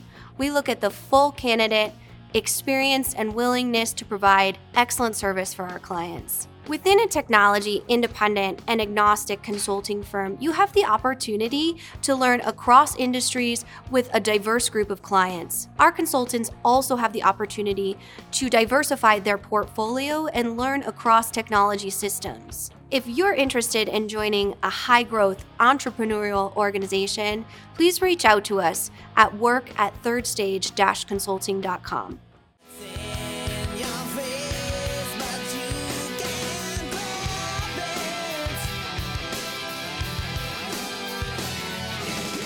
Hello, welcome back to Transformation Ground Control, episode number 109. I'm here with Kyler Cheatham. You can find new episodes every Wednesday on YouTube, LinkedIn, Facebook, Twitter, as well as audio podcast platforms throughout the world. And Kyler, we just had Sam from Epicor Software on talking about customer-centric digital transformation strategies. What were some of your takeaways from that conversation? Well, great conversation, and definitely a great viewpoint. I always like when we talk about CFOs, because I think a lot of times people don't realize that CFOs are often the decision maker in the digital transformation realm, just because it's obviously a huge undertaking and investment for the organization. So I think it's great to hear that from a perspective of what that looks like, and those really dollars and cents to focus on customer experience and revenue. And Sam did such a great job of that. One question I had and kind of wanted to elaborate more on with you is when we're talking about the idea of customer centricity, and really mapping out your digital transformation strategy to include that, as you talked about, how do you ensure that you're kind of looking at it from both ends, from the customer experience to the internal operations, and making sure those are integrated all in one? Do you start at both sides and kind of move to the middle, or what's that mapping process really look like? Well, a couple things. One is the end-to-end business process mapping should include both. It should include the beginning of the cycle, when a customer or potential customer first reaches out to your organization and they become a prospect within your sales pipeline. And then certainly as they become a customer, as they place an order, you produce the order, you deliver your good or service to them, you collect cash, you do everything behind the scenes to make that happen. That entire end-to-end process should ideally capture both. But the other thing you can do to really make sure you don't lose focus or lose sight of what it is you're trying to accomplish is make sure you have KPIs or performance measures identified on how you're going to measure these different business processes. And maybe you already do as an organization, in which case that's great. You can use that as a starting point. But if you don't have clearly established KPIs and performance measures and expected business benefits that you expect to get out of the transformation, I typically highly encourage organizations to do that, because that's going to give you a lot of direction and a lot of focus during your transformation, because these big software solutions that are out there in the marketplace have so much stuff that it's honestly overwhelming. It's overwhelming to most organizations. It's way more than most organizations can consume. So if you have the expected business value clearly quantified and you've identified where those business value points are going to be throughout your organization and you're measuring them, then that gives you a lot of clarity when it comes time to make decisions around scope and potential customization and what you want your processes to look like, how you're going to configure the software, all that stuff. That's really interesting. And I think it's, so important and often a piece in which is not really talked about in understanding, the front end of the business or how you can really optimize that, specifically in places like demos or anything like that. Well, when Sam was talking, I thought it was super refreshing how he kind of talked about Epicor. We really know who we are, that SMB type of tier 2 business. Do you think that's really kind of the future of where the software industry is going, that we will see kind of this emergent of very stronger 2-tier systems in which will really field a marketplace that has been more underserved by ERP systems? Yeah, I do. And I think that technology continues to change very quickly. So that's one thing that supports what you're saying, which is software is changing. There's a lot of advancements that come with that. And the barriers to entry have gone down over the years to where starting a software company isn't nearly as expensive or difficult as it used to be 10, 20, 30 years ago. So you combine those two things with the third variable, which is that the big software vendors in some cases have almost become too big to be able to adequately respond to changes in all these different industries and functional verticals that they operate in, that just leaves openings and vulnerabilities that smaller and younger and more nimble software vendors can go attack. And I think that's just a cycle that you'll always see in the industry. This is nothing new. It's been happening for decades, but I think it's just accelerating a bit. This trend is accelerating now because of some of the trends that I just mentioned. Well, that was a great conversation. I definitely think there's lots to learn from Sam, and we will pop his profile on LinkedIn in the comments here so you can follow him in some more of his thought leadership in the overall digital enterprise area. So thank you, Eric, for hosting that, and thank you to Sam for joining us. I definitely learned a lot on kind of the importance of understanding the customer's experience and optimizing, making that the number one priority in digital transformation. Yeah. It's a good reminder to sort of, not get too inwardly focused and not lose sight of how this could all negatively affect your customer base if you're not careful in how you manage your transformation. But just as importantly, if not more importantly, how can you make your customer experience and customer satisfaction and the overall customer journey, how can you make that even better with better technologies? And again, I think if you define those end-to-end processes and measures, that will help you get there. So I think it's a great point, and appreciate having Sam on the show. He was another first-time guest, so it was great to have him here as well. So thank you, Sam, for being here, and thanks to the audience for such great questions as well during that conversation. So shifting gears just a little bit, we're going to have another vendor on the show, or a collaboration with another vendor called Unit 4. And for those that don't know, Unit 4 is a software vendor that specializes in a few industry verticals, including professional services. And they recently interviewed me to talk about digital transformation in the professional services space. So we're going to play you that clip of that interview in just a moment. But first, we're going to take a quick break. You're listening to Transformation Ground Control.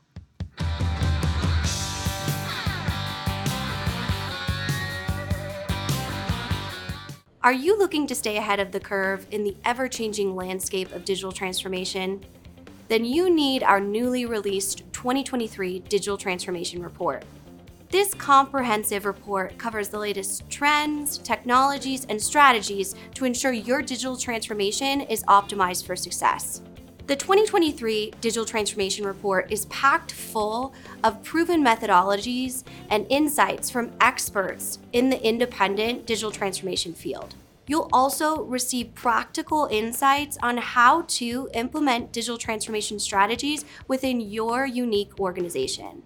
This free report is available for download on our website at thirdstage-consulting.com under our Thought Leadership section. Little bad to the bone, bad to the bone, bad Hello, welcome back to Transformation Ground Control, episode number 109. My name is Eric Kimberling here with Kyler Cheatham.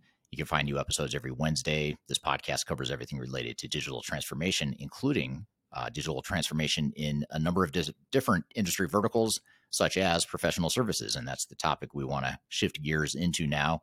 And this is a good conversation, even if you're not in professional services, if you provide any sort of service, or even if you're not a service provider, you're a manufacturer, a distribution type of organization. There's still a lot of really good lessons in this conversation. But this particular conversation was with Unit 4, an ERP software provider based out of Europe, and they interviewed me to talk about this topic. So why don't we roll the clip, and then we'll get into some debrief and build on some of the threads from that conversation here in just a moment. I'm Bryce Wolf. I'm a Senior Manager of Industry Solutions here at Unit 4, and I've got the honor of welcoming Eric Kimberling, who's the founder and CEO of Third Stage Consulting. Thank you for joining us today, Eric. Hi, Bryce. Thanks for having me. So, Eric, could you just tell us a little bit about your experience with professional services organizations and just kind of your professional experience to date? Sure. So I'll maybe start with my overall experience and then dive into the professional experience piece of it. I've been in the professional services space for my entire career, having been a consultant now for about 25 years. Started off at one of the big four consulting firms back in the late 90s, and now I'm CEO of a company called Third Stage Consulting, which is an independent consulting firm that helps clients with their digital transformations. My experience with professional services, obviously being in the industry for 25 years is one component of that, but also on the consulting side, consulting to other professional services organizations. That's something I've done probably for the last 12 or 15 years of my career, along with experience in other industries as well. Okay. So you've got a fair bit of experience in the just professional experience and in professional services as well. Yeah, absolutely.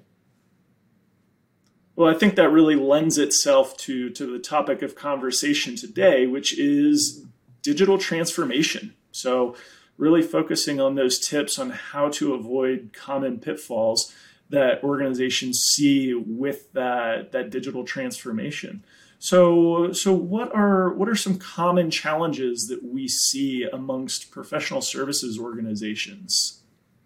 Yeah, so I mean, you certainly have the common challenges that you see across all industries, which is, a failure to find the right software, a failure to have the right project governance and controls in place, not having a clear vision of what it is you want out of technology, that sort of thing. So those are more broader cross-industry challenges that organizations face. But within professional services in particular, it's really interesting because there's pretty unique challenges within professional services, both from a technological perspective, but also operationally as well.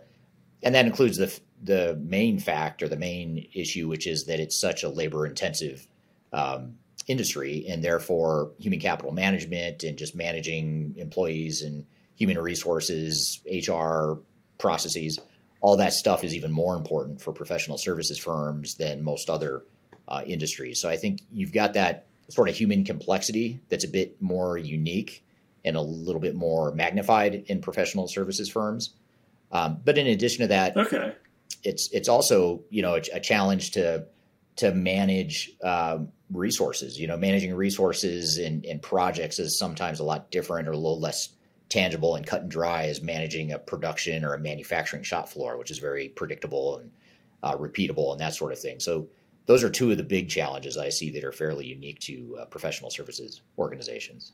Okay, so to touch on that first point there, it sounds like it's much more than just the technology and the transformation side of things. It's the people that makes it so different from other organizations that have this digital transformation, because with a services organization, it's even more so than other industries. It's all about the people, because the people are your resource. They are your commodity. So it's really important to make sure that they go along on that journey. So what are some of the impacts to the people that you see?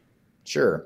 Yeah, and I'd take what you said just one step further, which is the people are actually the product too. That's the product you're selling to other organizations or to your customers.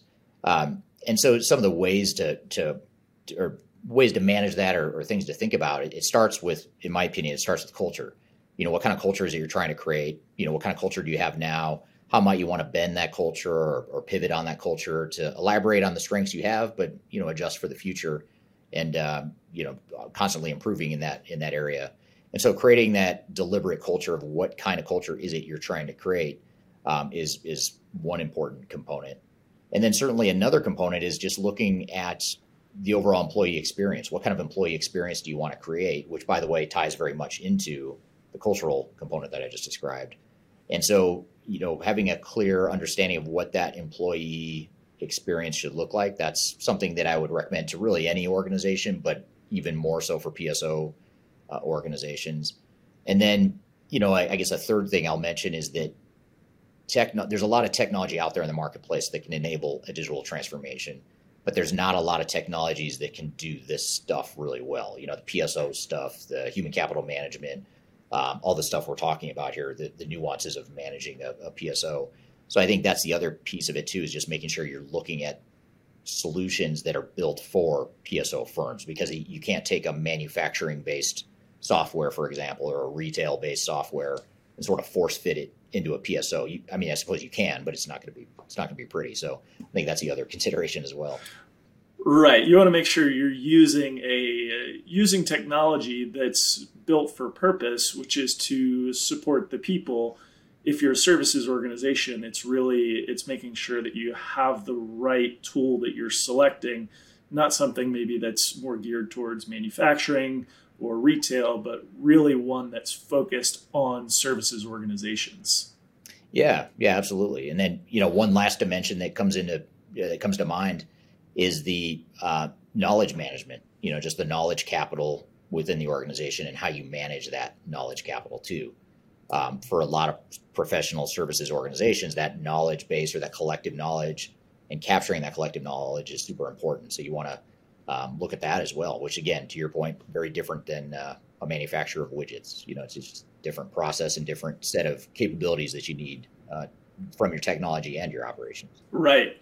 And then, so it sounds like change is something that's really important to take into consideration with this digital transformation.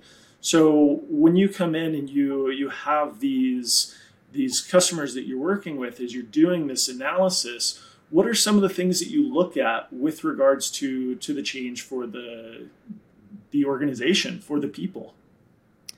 Yeah. So, one thing that's important to do is to, once you've defined that future state in terms of the culture you're trying to create, the future state operating model, how you think technology could help enable that future state operating model. Once you've defined that future state, then you really want to look at, well, what is that impact to the organization? And more specifically, what is the impact to individual work groups and locations and even just individuals in general?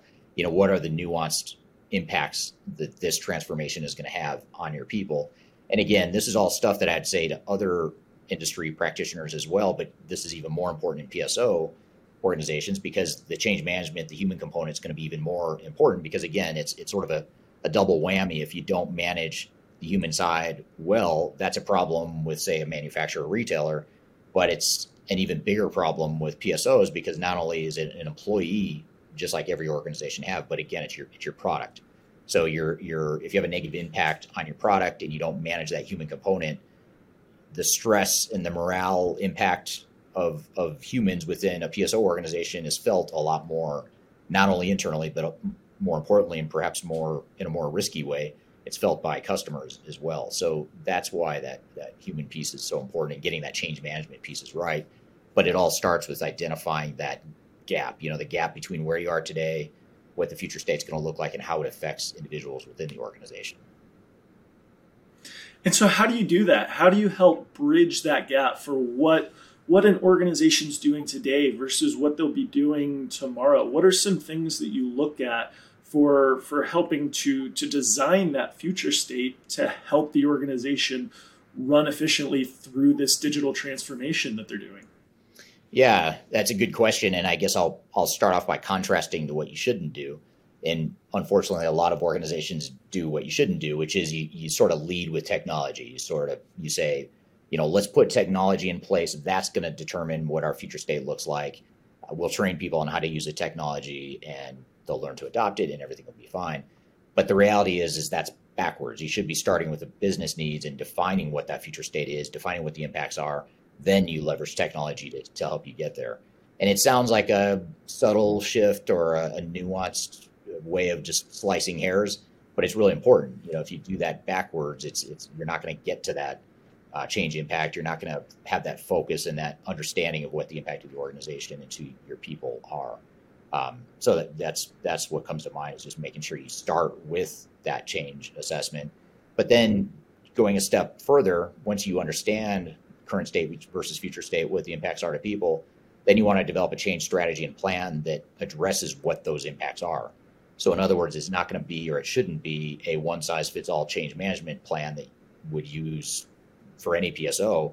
You want it to be unique to what it is you're trying to accomplish and what the impacts are between current state and future state. Okay, so to start with that impact analysis, what you'll do is you'll look at the people and process, technology being the last component of it, because people and process are the most important things for that impact analysis, and then overlaying the technology on it. Once the impact analysis is complete, that's where we start with the change strategy, which takes all of those things into account. And then what are some things that go into a change strategy for a professional services organization? Once you've done that impact analysis, what's kind of an example, I guess, if you will, that you've seen for that change strategy? What are the components of it? Sure. Well, first, in maybe taking the change impact a step further, is to define what the future organizational design is going to be. So defining how roles and responsibilities are going to look, and doing more of that org design piece of it. And certainly, to the extent that people's processes and their technologies and tool sets are going to change, how does that affect, and what does that role and responsibility look for different positions in the organization? But once you've done that, then you get into a lot more change impact discussions, ongoing communications, using change agents to help communicate what some of the changes are, and to elicit two-way communication. There's a lot of different tactics that can be used. I think the key, though, is to look well beyond the box, I guess you'd say, or the traditional way of thinking about change management, which is training and communications. Training and communications is very important, don't get me wrong, but that's only a tiny piece of change management. It's all the upfront stuff. It's all the stuff that happens leading up to the training or the end user training before go live. That's the stuff that's most important, because the way I'd like to view change management is you should be able to manage the change effectively to where by the time you get to end user training, it's sort of a non-event and there's no real surprises. It's just more of a confirmation of, I already know that my job's changing. I know what my new processes are. Now I just need to understand exactly how this technology is going to work to fit within it. Too often, organizations find that at go live or at pre-go live training, you get a lot of freak out moments. And what I mean by freak out moments, which is a very technical term, by the way, is you get you get people that are surprised. They're hearing for the first time that their job is going to massively change, or that you're going to take away that spreadsheet that they used to manage their whole job for the last 20 years. There shouldn't be any surprises like that, any material surprises. It should be more that stuff needs to move up front in the implementation. And so that's the key, is how do you draw out those freak out moments earlier in the project so that by the time you get to end user training, the dust is settled organizationally. You're not 100% comfortable yet, but at least you've worked through the major issues or surprises. And now it's a matter of just getting the formality of, now we're going to really dial in on how to use the technology and how those new processes are going to work exactly. Yeah, it sounds like by the time you get to end user training, you want it to be more of the how-to rather than the why and who made this decision and why is my life changing. And you've got people that, as you said, they have the freak out moments. Right. So something that you said, one of the things that you had mentioned when you were talking about the overall change management piece is something that I find really interesting. What is a change agent?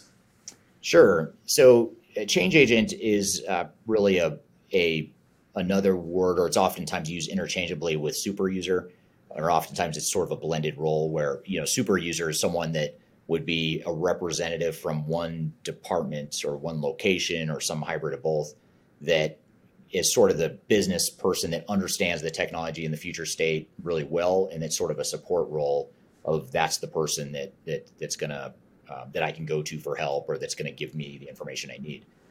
That's more, a lot of times people think a super user is more post-implementation, but those same people oftentimes are the change agents, which is they're the ones that'll go back to their teams and help communicate what some of these changes are. They'll help elicit their feedback from the team in terms of what their concerns are, what their fears are, what their freakouts are, all that stuff. You want to get that out from using the change agents. It's a great way to do it. So it's a structured way to make sure that while we're all over here in our war room doing all the project-based stuff day to day, that we're involving people from the business that are actually living the reality of operations while we're over here in the war room for the project, trying to get the project done. They're the people on the front lines that are working with the other people on the front lines to make sure they're understanding what the changes are, that we're getting feedback, and really using them as sort of a conduit between the project team or the core team and the frontline people that are going to be affected by the project. Interesting. So a change agent would then be more than just a super user. It's going to be more than someone that is just technically savvy, if you will. They adopt new tools quickly, because that's traditionally what I think of as a super user. But it sounds like this change agent needs to be more than that. Needs to be able to be an advocate for change within the business process, to be a good listener, to listen to their teammates, to be able to hear that feedback, and then be able to speak up and take that back to the team that's designing the new process, the new tools, with everything that comes through. So it sounds like it's more than just somebody who's very technical. Absolutely. It's more important that they have a solid understanding of the business the way it is today and the business the way it's going to be in the future. And so that's what makes the role so hard, is because a lot of times when you have highly tenured people that really understand the business, it's harder for them to change, or it's harder for them to think outside the box of what could be. And so it's really hard to find that skill set, but you have to find someone who understands the business, has been around for long enough to know kind of where the bones are buried and all that good stuff, but not so entrenched in the current state that they can't think about what the way things could be, and they can't help people connect the dots between the two. So it's a pretty unique skill set. It is hard to find, but I'd say it very much is a business focused role. I'd say 80-20, business versus 20% technically focused. And on the technical side is not so much technical support. It's more just understanding, here's how the technology works. This is the workflow. Here's how we do our processes in the technology. So they're not necessarily like IT support. It's a different sort of more of a functional technology role. Yeah, so then it's more this change agent in the change management view with this super user is somebody who has a good understanding of the business process, of the way it is, of the way it will be, can communicate why we're doing it this way, more so than somebody who's super tech savvy, because that's technical support, and that's not necessarily this role that we're talking about. This change agent, so something I kind of picked up on as you were talking about is there's a lot of resistance to change as we have our current state, and then we have that transition to the future state, everything that we've done for it. So this change agent, it sounds like, is somebody that helps with that resistance. So in my experience, there's generally a lot of resistance as we move to a new process, to a new technology. So how do you manage that resistance? What does a change agent have to do with it? And then what are some other things, some other strategies that you have with managing that resistance to the change? Well, it's a great question. The first thing that we typically do and recommend to our clients is to measure where the pockets of resistance might come from. And the key here is that you can't wait until you see the resistance. I mean, most organizations won't do anything about the resistance until they see it. They see that someone is pushing back, or a certain part of the company is not on board with this project or with the changes that are coming downstream. And by then it's I don't want to say it's too late, but it's a lot harder to address it when you've gotten to that point, because the resistance has generated enough energy and momentum that it's a lot harder to push back on it by that point. So the key is to really, how do you measure it? Yeah, that's how do you measure potential future resistance to change that may or may not come? Well, you measure things that are likely to cause resistance. So I'll give you an example. One example would be let's just say it's an organization that maybe a lot of people listening can relate to this within their organizations. But let's just say your organization is one that assesses itself, or if you ask someone within the organization, they'll say that we're a very siloed organization. We don't communicate well across departments. Let's just say that's sort of a finding. I've never seen that. I've never seen that before, Eric. I'm sure none of your customers have. No, yeah. But a lot of times what you do is, we'll start off by doing an organizational readiness assessment, which is an online survey meant to ask a bunch of questions around communication, leadership, collaboration, innovation, just sort of questions that are unpacking who is this organization and what's the culture right now. And so you're trying to quantify something that's very subjective. And that's intentional. We want to quantify it so we can see how it compares to other organizations and how different departments and different parts of the organization compare within itself. But once we do that, then you start to, back to the example, you might uncover during that survey and assessment, you might find that there's a pretty strong perception within the company that there is a lack of communication, lack of collaboration. On the surface, you think, well, that's why we need to put in new technology, and that's why we're going through this project. So what's the big deal? Well, it is a big deal because that now you're forcing pretty significantly and pretty quickly, relatively quickly, you're forcing a level of collaboration and end-to-end business processes and integrated workflows, integrated systems that is going to force that collaboration. But that's different than where you are today. It very much is probably the direction you want to go, but you have to recognize that there is going to be resistance to that. It's just it's a bit of a cultural shock. And so you have to recognize that, yes, collaboration is better. Even if employees say that collaboration is a good thing, it's still a culture shock to change overnight what you've done for years or decades prior to this project. So that's the way you start to quantify, is you look at what kind of scores and ratings people are giving the organization itself. And you do this across a broad sample of a pretty large sample within the organization. So you're getting, a complete picture of the culture. And then you look at where those pockets of resistance might be. And that collaboration is a big one. Another cause of resistance oftentimes is there's a distrust of management or leadership. So if you're an organization that just doesn't trust management, or maybe the company has gone through some recent tough times and therefore there were some layoffs and people blame the executive leadership for that. You just have to recognize that's a source of resistance. There's going to be resistance that comes from that. And so you have to anticipate what that is and how you modify and tailor your change strategy and plan to address the fact that that's the source of resistance that you're likely to face. You just don't want to wait until people start to revolt or push back on the project later on as it goes. All right, we're playing you a clip of my conversation with Unit 4, talking about digital transformation in professional services. We still have a lot more to cover, so we're going to take a quick break and we'll come back to the conversation. You're listening to Transformation Ground Control. Give me the sense to wonder. If you are involved in any sort of digital transformation or business change initiative, you will want to download the 2021 Digital Transformation Report. With its comprehensive overview of business and technology trends and best practices, this report is a must-have guide for any transformation project or executive team. Download this free report by visiting Third Stage Consulting at thirdstage-consulting.com.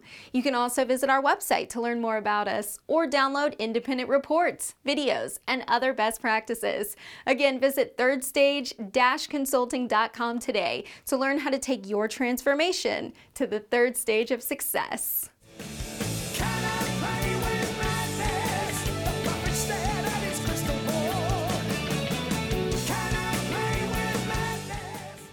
Hello, welcome back to Transformation Ground Control, episode number 109, and we're here playing you a clip of a conversation I had with Unit 4, the software provider, talking about digital transformation in professional services. Let's get back to the conversation. And I feel like that's probably pretty common, right? You have leadership that's not being trusted for this change because we're changing something. We're changing something that we've always done it this way. That's the most common thing that I hear is, why would we do it differently? We've always done it this way. We're in a good place. We're fine. Even if you're not in a good place, there's that level of comfort that makes you feel like you're in a good place. So for those types of change resistance, there's probably a special strategy that you need to do. There's certain things that you need to do that would be different from a different pocket of resistance. And for a services organization, that's probably something that's pretty common. So do you have any examples of how you've solved that, what you've done to be able to help with that change resistance? Sure. Yeah, so it depends on what the change resistance is, but let's just stick with the distrust of management. If there's a distrust of management, or another common one is there's a perception that there's not enough communication from management. People are craving more direction or more communication about what's going on from management. Well, if that's the case, then maybe what we do as part of our change strategy is we double down on the whole concept or the strategy of having more messaging come from some of those key leaders. So in other words, rather than having being the project team or the CIO or even the change agents within the organization that we talked about before, those people can still be part of the communication plan, but you might be more focused on leadership delivered communications, which is almost always a good idea to begin with, but you might just want to do more of it because people are craving that, and that's part of the resistance you might see. Because if you go through the project and you just keep things the way they are, people already have this perception they don't trust management, or they're not getting enough information from management, then they're going to be a bit skeptical of this project. So it's important to have that dialogue and to create that connection in this case, or example, that connection between leadership and the frontline employees. Okay. So is that something, do you see that often? Is it more something else? It seems like this is probably a pretty common one, though. Are there other major resistance to change, those pockets, other ones, or are those kind of the main two that you see for services organizations especially? Yeah, those are big ones. I'd say in services organizations, another big one, trying to think of how to articulate this in a politically correct way, but a lot of times when you get knowledge-based workers that are very smart, not to say that other people outside of PSO are not smart, but when you get a service-based organization, if they're highly educated, potentially highly paid, whatever the case may be, or at least higher paid or higher educated than some other fields, that can be a strength, but it can also work against you. And I found that a lot of PSOs with really smart people, especially like, for example, we had one client that had a bunch of PhDs and engineers, sort of their employee base. And the very smart people, but sometimes the really smart people are the ones that they're even more resistant to change because they know their stuff. They don't need you to tell them how to make their job better or whatever. So I think that's sort of a unique nuance within PSO. But even, another one is, aside from whether, someone's a PhD or has no college degree or whatever their education is, setting that aside, another common one is very common in PSO organizations and even other industries as well, is this dynamic of ownership and heroics. So in other words, you as the organization, or you as my boss, Bryce, you value me because I can get stuff done. I can power through these broken systems and broken processes. I've created this really cool spreadsheet that helps manage and track all this stuff. And the minute you put in a new system that automates some of that, that's a threat to me. Now suddenly I don't feel as worthy or as value add to the organization. And by the way, what does that mean to my job if you take away my spreadsheet and suddenly you don't need me to be a hero? You've got a repeatable, predictable process now and a technology tool that does a lot of what I used to do. So now suddenly, where's my value? Yeah. So you've got to create that value. What is my value going forward? It's going to look different. I'm not going to be managing the spreadsheet that I have managed for 20 years.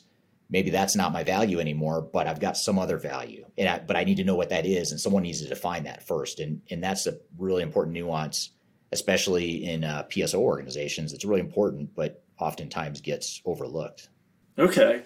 So just to kind of summarize everything that we just talked about there, it starts with the people, the process, and then the technology. So right. That's kind of that might be the order. People, process, might be process, people, but certainly the technology coming last. Sure. And we do that impact analysis, the impact plan, and then the change strategy, everything that we have that's bringing together to focus on the people, process, and technology. And then, so that really that is our change management plan with everything that goes into it. Are there any other pieces that come that really follow it up? I think the next step after that, once you have a sense of what you want your high-level future state processes and people to look like, is then you think, okay, now what technology options are out there that fit that model that I'm trying to pursue? It needs to fit my industry, like we talked about. It needs to be a PSO centric type of technology that was built for PSO organizations or has strong capabilities that PSO organizations need. So you identify the needs, and then you start to identify what are those sort of short list of options that meet those needs. And so then you sort of shift into the evaluation process. What kind of technology out there is going to be best for us? How do we compare it? And then how do we ultimately find that solution that's best for us and best for our industry, but also best for our specific needs within that industry? Okay. So yeah, that technology comes last. Once you have that future state, you make sure that you're buying something that's fit for purpose for a professional services organization. You would want something that is built for and tailored to a professional services firm. Right. So that all makes sense to me. That's change management is such an interesting and challenging topic. Do you have any other, kind of a quick example of that light bulb moment? Because that's what it comes down to, right? You've got the people, you've got the process, you've got the technology. What's something that stands out to you for that light bulb moment of what we've done is great, where we're going is fantastic, we have the right tool in place for it? Yeah, that's a good question. I'd say the light bulb moment is more likely to come when not only do you find the right solution. Obviously, you need that solution that's fit for purpose, fits what your needs are. But what's even more important is then connecting the dots or sort of enabling the potential of that software or of that technology via actual adoption of the software and smooth business processes and added business value. I think a lot of what you just described as far as people and process first and then technology and going through a deliberate and effective process, you're not going to feel like you're having a light bulb moment because it's going to be sort of a natural progression, and it's not going to be easy, but you're going to get to that value, that place of value and ROI and all the stuff you're trying to accomplish with your project. I guess unfortunately, it's easier to see the negative light bulb or to see the light bulb shattering when you do it the other way. That's where you kind of project comes to a halt, and it's a lot more dramatic. So you don't want that opposite of the light bulb. But when the light bulb comes on, I don't know that you really feel it. It's just sort of like a natural progression. I don't know if that really answers your question or not. But yeah, smooth is fast, as they say. Smooth is fast. So it's all about having that smooth process throughout, and not necessarily having that aha moment, but really making sure there's no oh no moments along the way. And that is, in effect, our aha moment that we have. It is, yeah. Yeah, that's a great way to put it. Okay. That's really cool. Eric, I appreciate your time. We've been talking so much about change management and digital transformation. What do you like to do for fun? You're in Colorado, right? Yep. So I am in Colorado in the United States. So I like anything outdoorsy.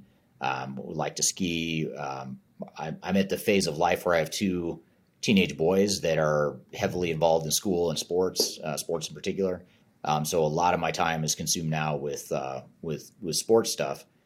Prior to these teenage years, and hopefully after their teenage years, I have a strong interest in music and playing music in particular, but also just enjoying music. So I have a very musical, not background, but just a musical interest. So that's a big part of what I do. I love to read, so I'm kind of a nerdy that way, I guess you'd say. I love to read nonfiction stuff, and any chance I get, I'll do that as well. What's the last book that you read? I reread Crossing the Chasm from, I think it's Jeffrey Moore is the author. It's about innovation and how you get to widespread adoption of a product or service. So it's everything I read nonfiction for the most part is going to be business related. So I read a lot of business books, sometimes some stuff about technology too, but more business. Okay. That's cool. Awesome. Well, I guess what instrument? So music. So that's the last book you read, but what's your instrument of choice? Well, I started off I first learned guitar when I was 30, so I didn't learn until I was older. So when I was 30, I started by playing acoustic guitar. Then I switched to electric guitar for a few years, really liked that. And most recently, bass guitar. So my favorite is bass right now, and it has been for the last decade or so. And that's probably the one I'd stick with. I still like to pick up an acoustic or electric guitar just to mess around every so often, but I really enjoy bass. And I think and now when I hear music, that's the thing I hear the most is the bass line. So that's awesome. That's awesome. Yeah. So I really appreciate your time, Eric. Just one last question before we go is where does an organization start with the change process? What's the best place to start with that? The simplest, easiest, and most effective thing to start with, in my opinion, on the change side is to do that organizational assessment, to really do the survey I talked about. We also do focus groups to get some qualitative data to back the quantitative data that we get from the organizational assessment. But that'll really sort of do a lot of things. It's gonna validate and quantify some of the things you're already feeling within your culture, within your organization. But more importantly, it's also going to give you some more clear direction on, once you analyze the results, you'll have more clear direction of what it is that needs to be done from a change perspective. So I think, when we look at working with our clients, that organizational assessment takes just a relatively tiny amount of time and money in billings on our side, but it generates so much value because now you've got the lay of the land, and now you can craft a change strategy that meets those needs, rather than just, sending a bunch of people to go get ProSci certified and then hoping that they come in and figure out how to do the change management. That, go get people educated in change management. Of course, that's not a bad thing, but more importantly is to make sure you have a clear direction based on your current situation and where you're headed. Yeah, and tailored to the individual organization, I'm sure, because it's not one size fits all. Even in the same industry, it's different for everybody. Yeah, that's very true. All right, good stuff. Thank you for that interview and interesting topics that we covered there. In fact, we're going to build on a few of those threads here in just a moment. But first, we're going to take a quick break. You're listening to Transformation Ground Control.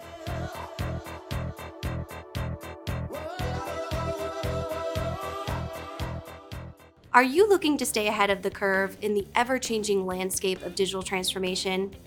Then you need our newly released 2023 Digital Transformation Report.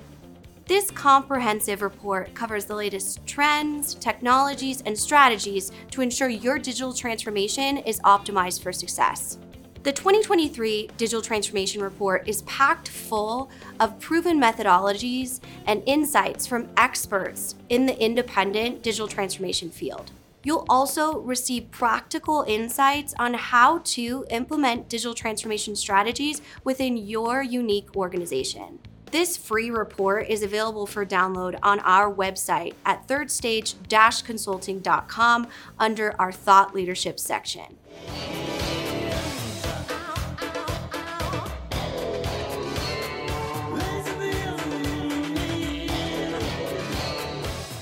Hello, welcome back to Transformation Ground Control, episode number 109. My name is Eric Kimberling here with Kyler Cheatham. And Kyler, we just replayed the interview I had with Unit 4 not too long ago to talk about digital transformation and professional services. What were some of your takeaways from that conversation?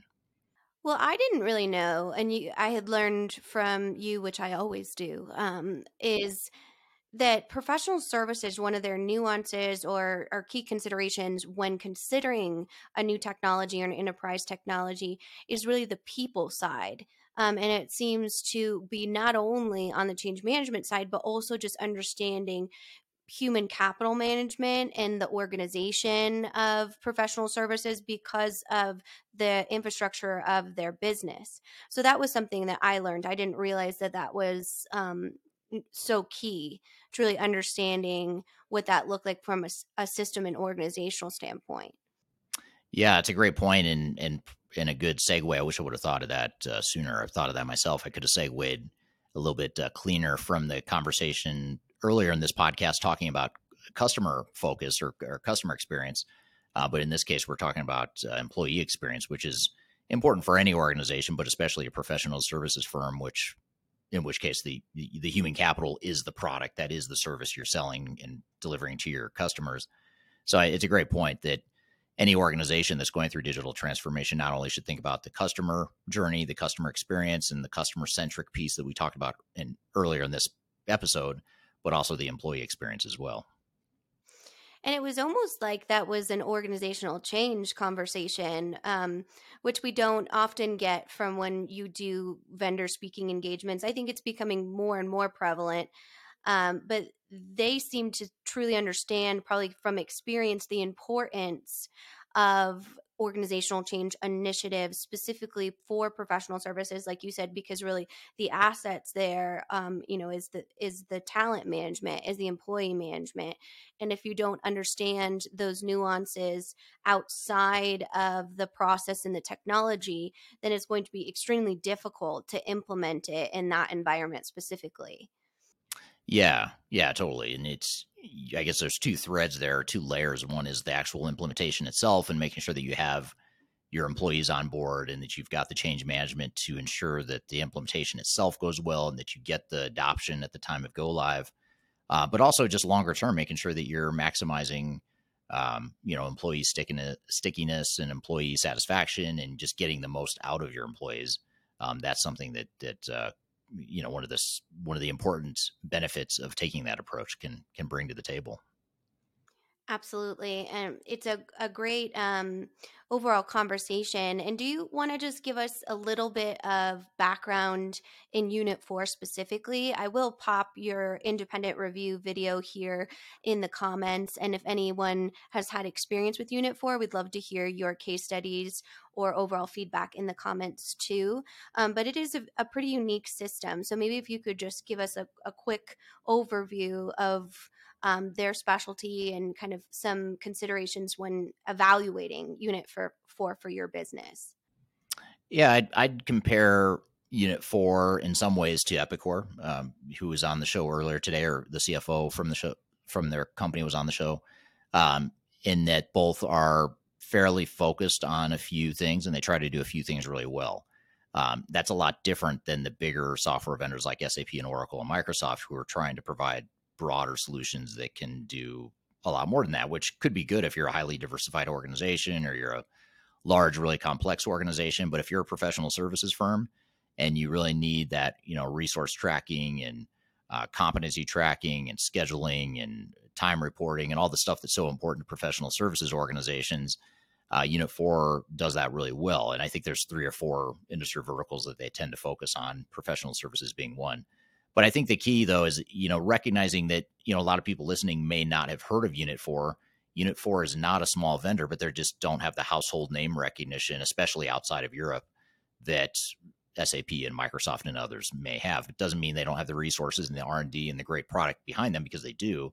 But it's just a good reminder that there's a lot of good alternatives out there. If you don't want one of the big complex ERP software providers, there's a lot of focused ones out there that could be good fits as well. So it's just a matter of understanding those options and comparing the cost benefit of the different options you have. Excellent. Well, great interview, and definitely go out and check out Unit 4's podcast. And thank you to Bryce for all the great questions as well. And overall, we have a great relationship with Unit 4. You've done a few speaking engagements too. So if you want to know more about Unit 4, definitely visit our blog on our website, or also you can go search on our YouTube channel where we feature some of the additional pieces that we've done for their community as well. Yeah. Yep. Great. It's great to have a couple different vendors on the show to kind of share perspectives with and engage with in the content here today and the topics today. So thank you for that conversation. So speaking of thank yous, thank you, Kyler, for another great episode. And thank you to the audience for the great questions and for listening in. I have a favor to ask the audience, as I always do, which is if you don't mind just sharing this podcast with colleagues and peers that you think might be interested in the content.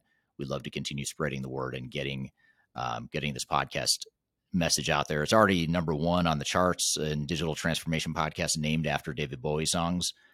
In this case, Space Oddity was the reference to Ground Control, Major Tom to Ground Control, if you know that song from many years ago. But I'd like this to be like number, top 10 overall, in technology or business and technology, those categories. So you can help us get there by getting the word out there. Leave us a review, give us a rating on the podcast apps if you're listening there. Love to get your feedback, and be sure to subscribe to us on YouTube and our other social media platforms as well. So hope you all have a great week. Thank you for being here. We look forward to seeing you next time on Transformation Ground Control. Have a great day, and we'll see you soon.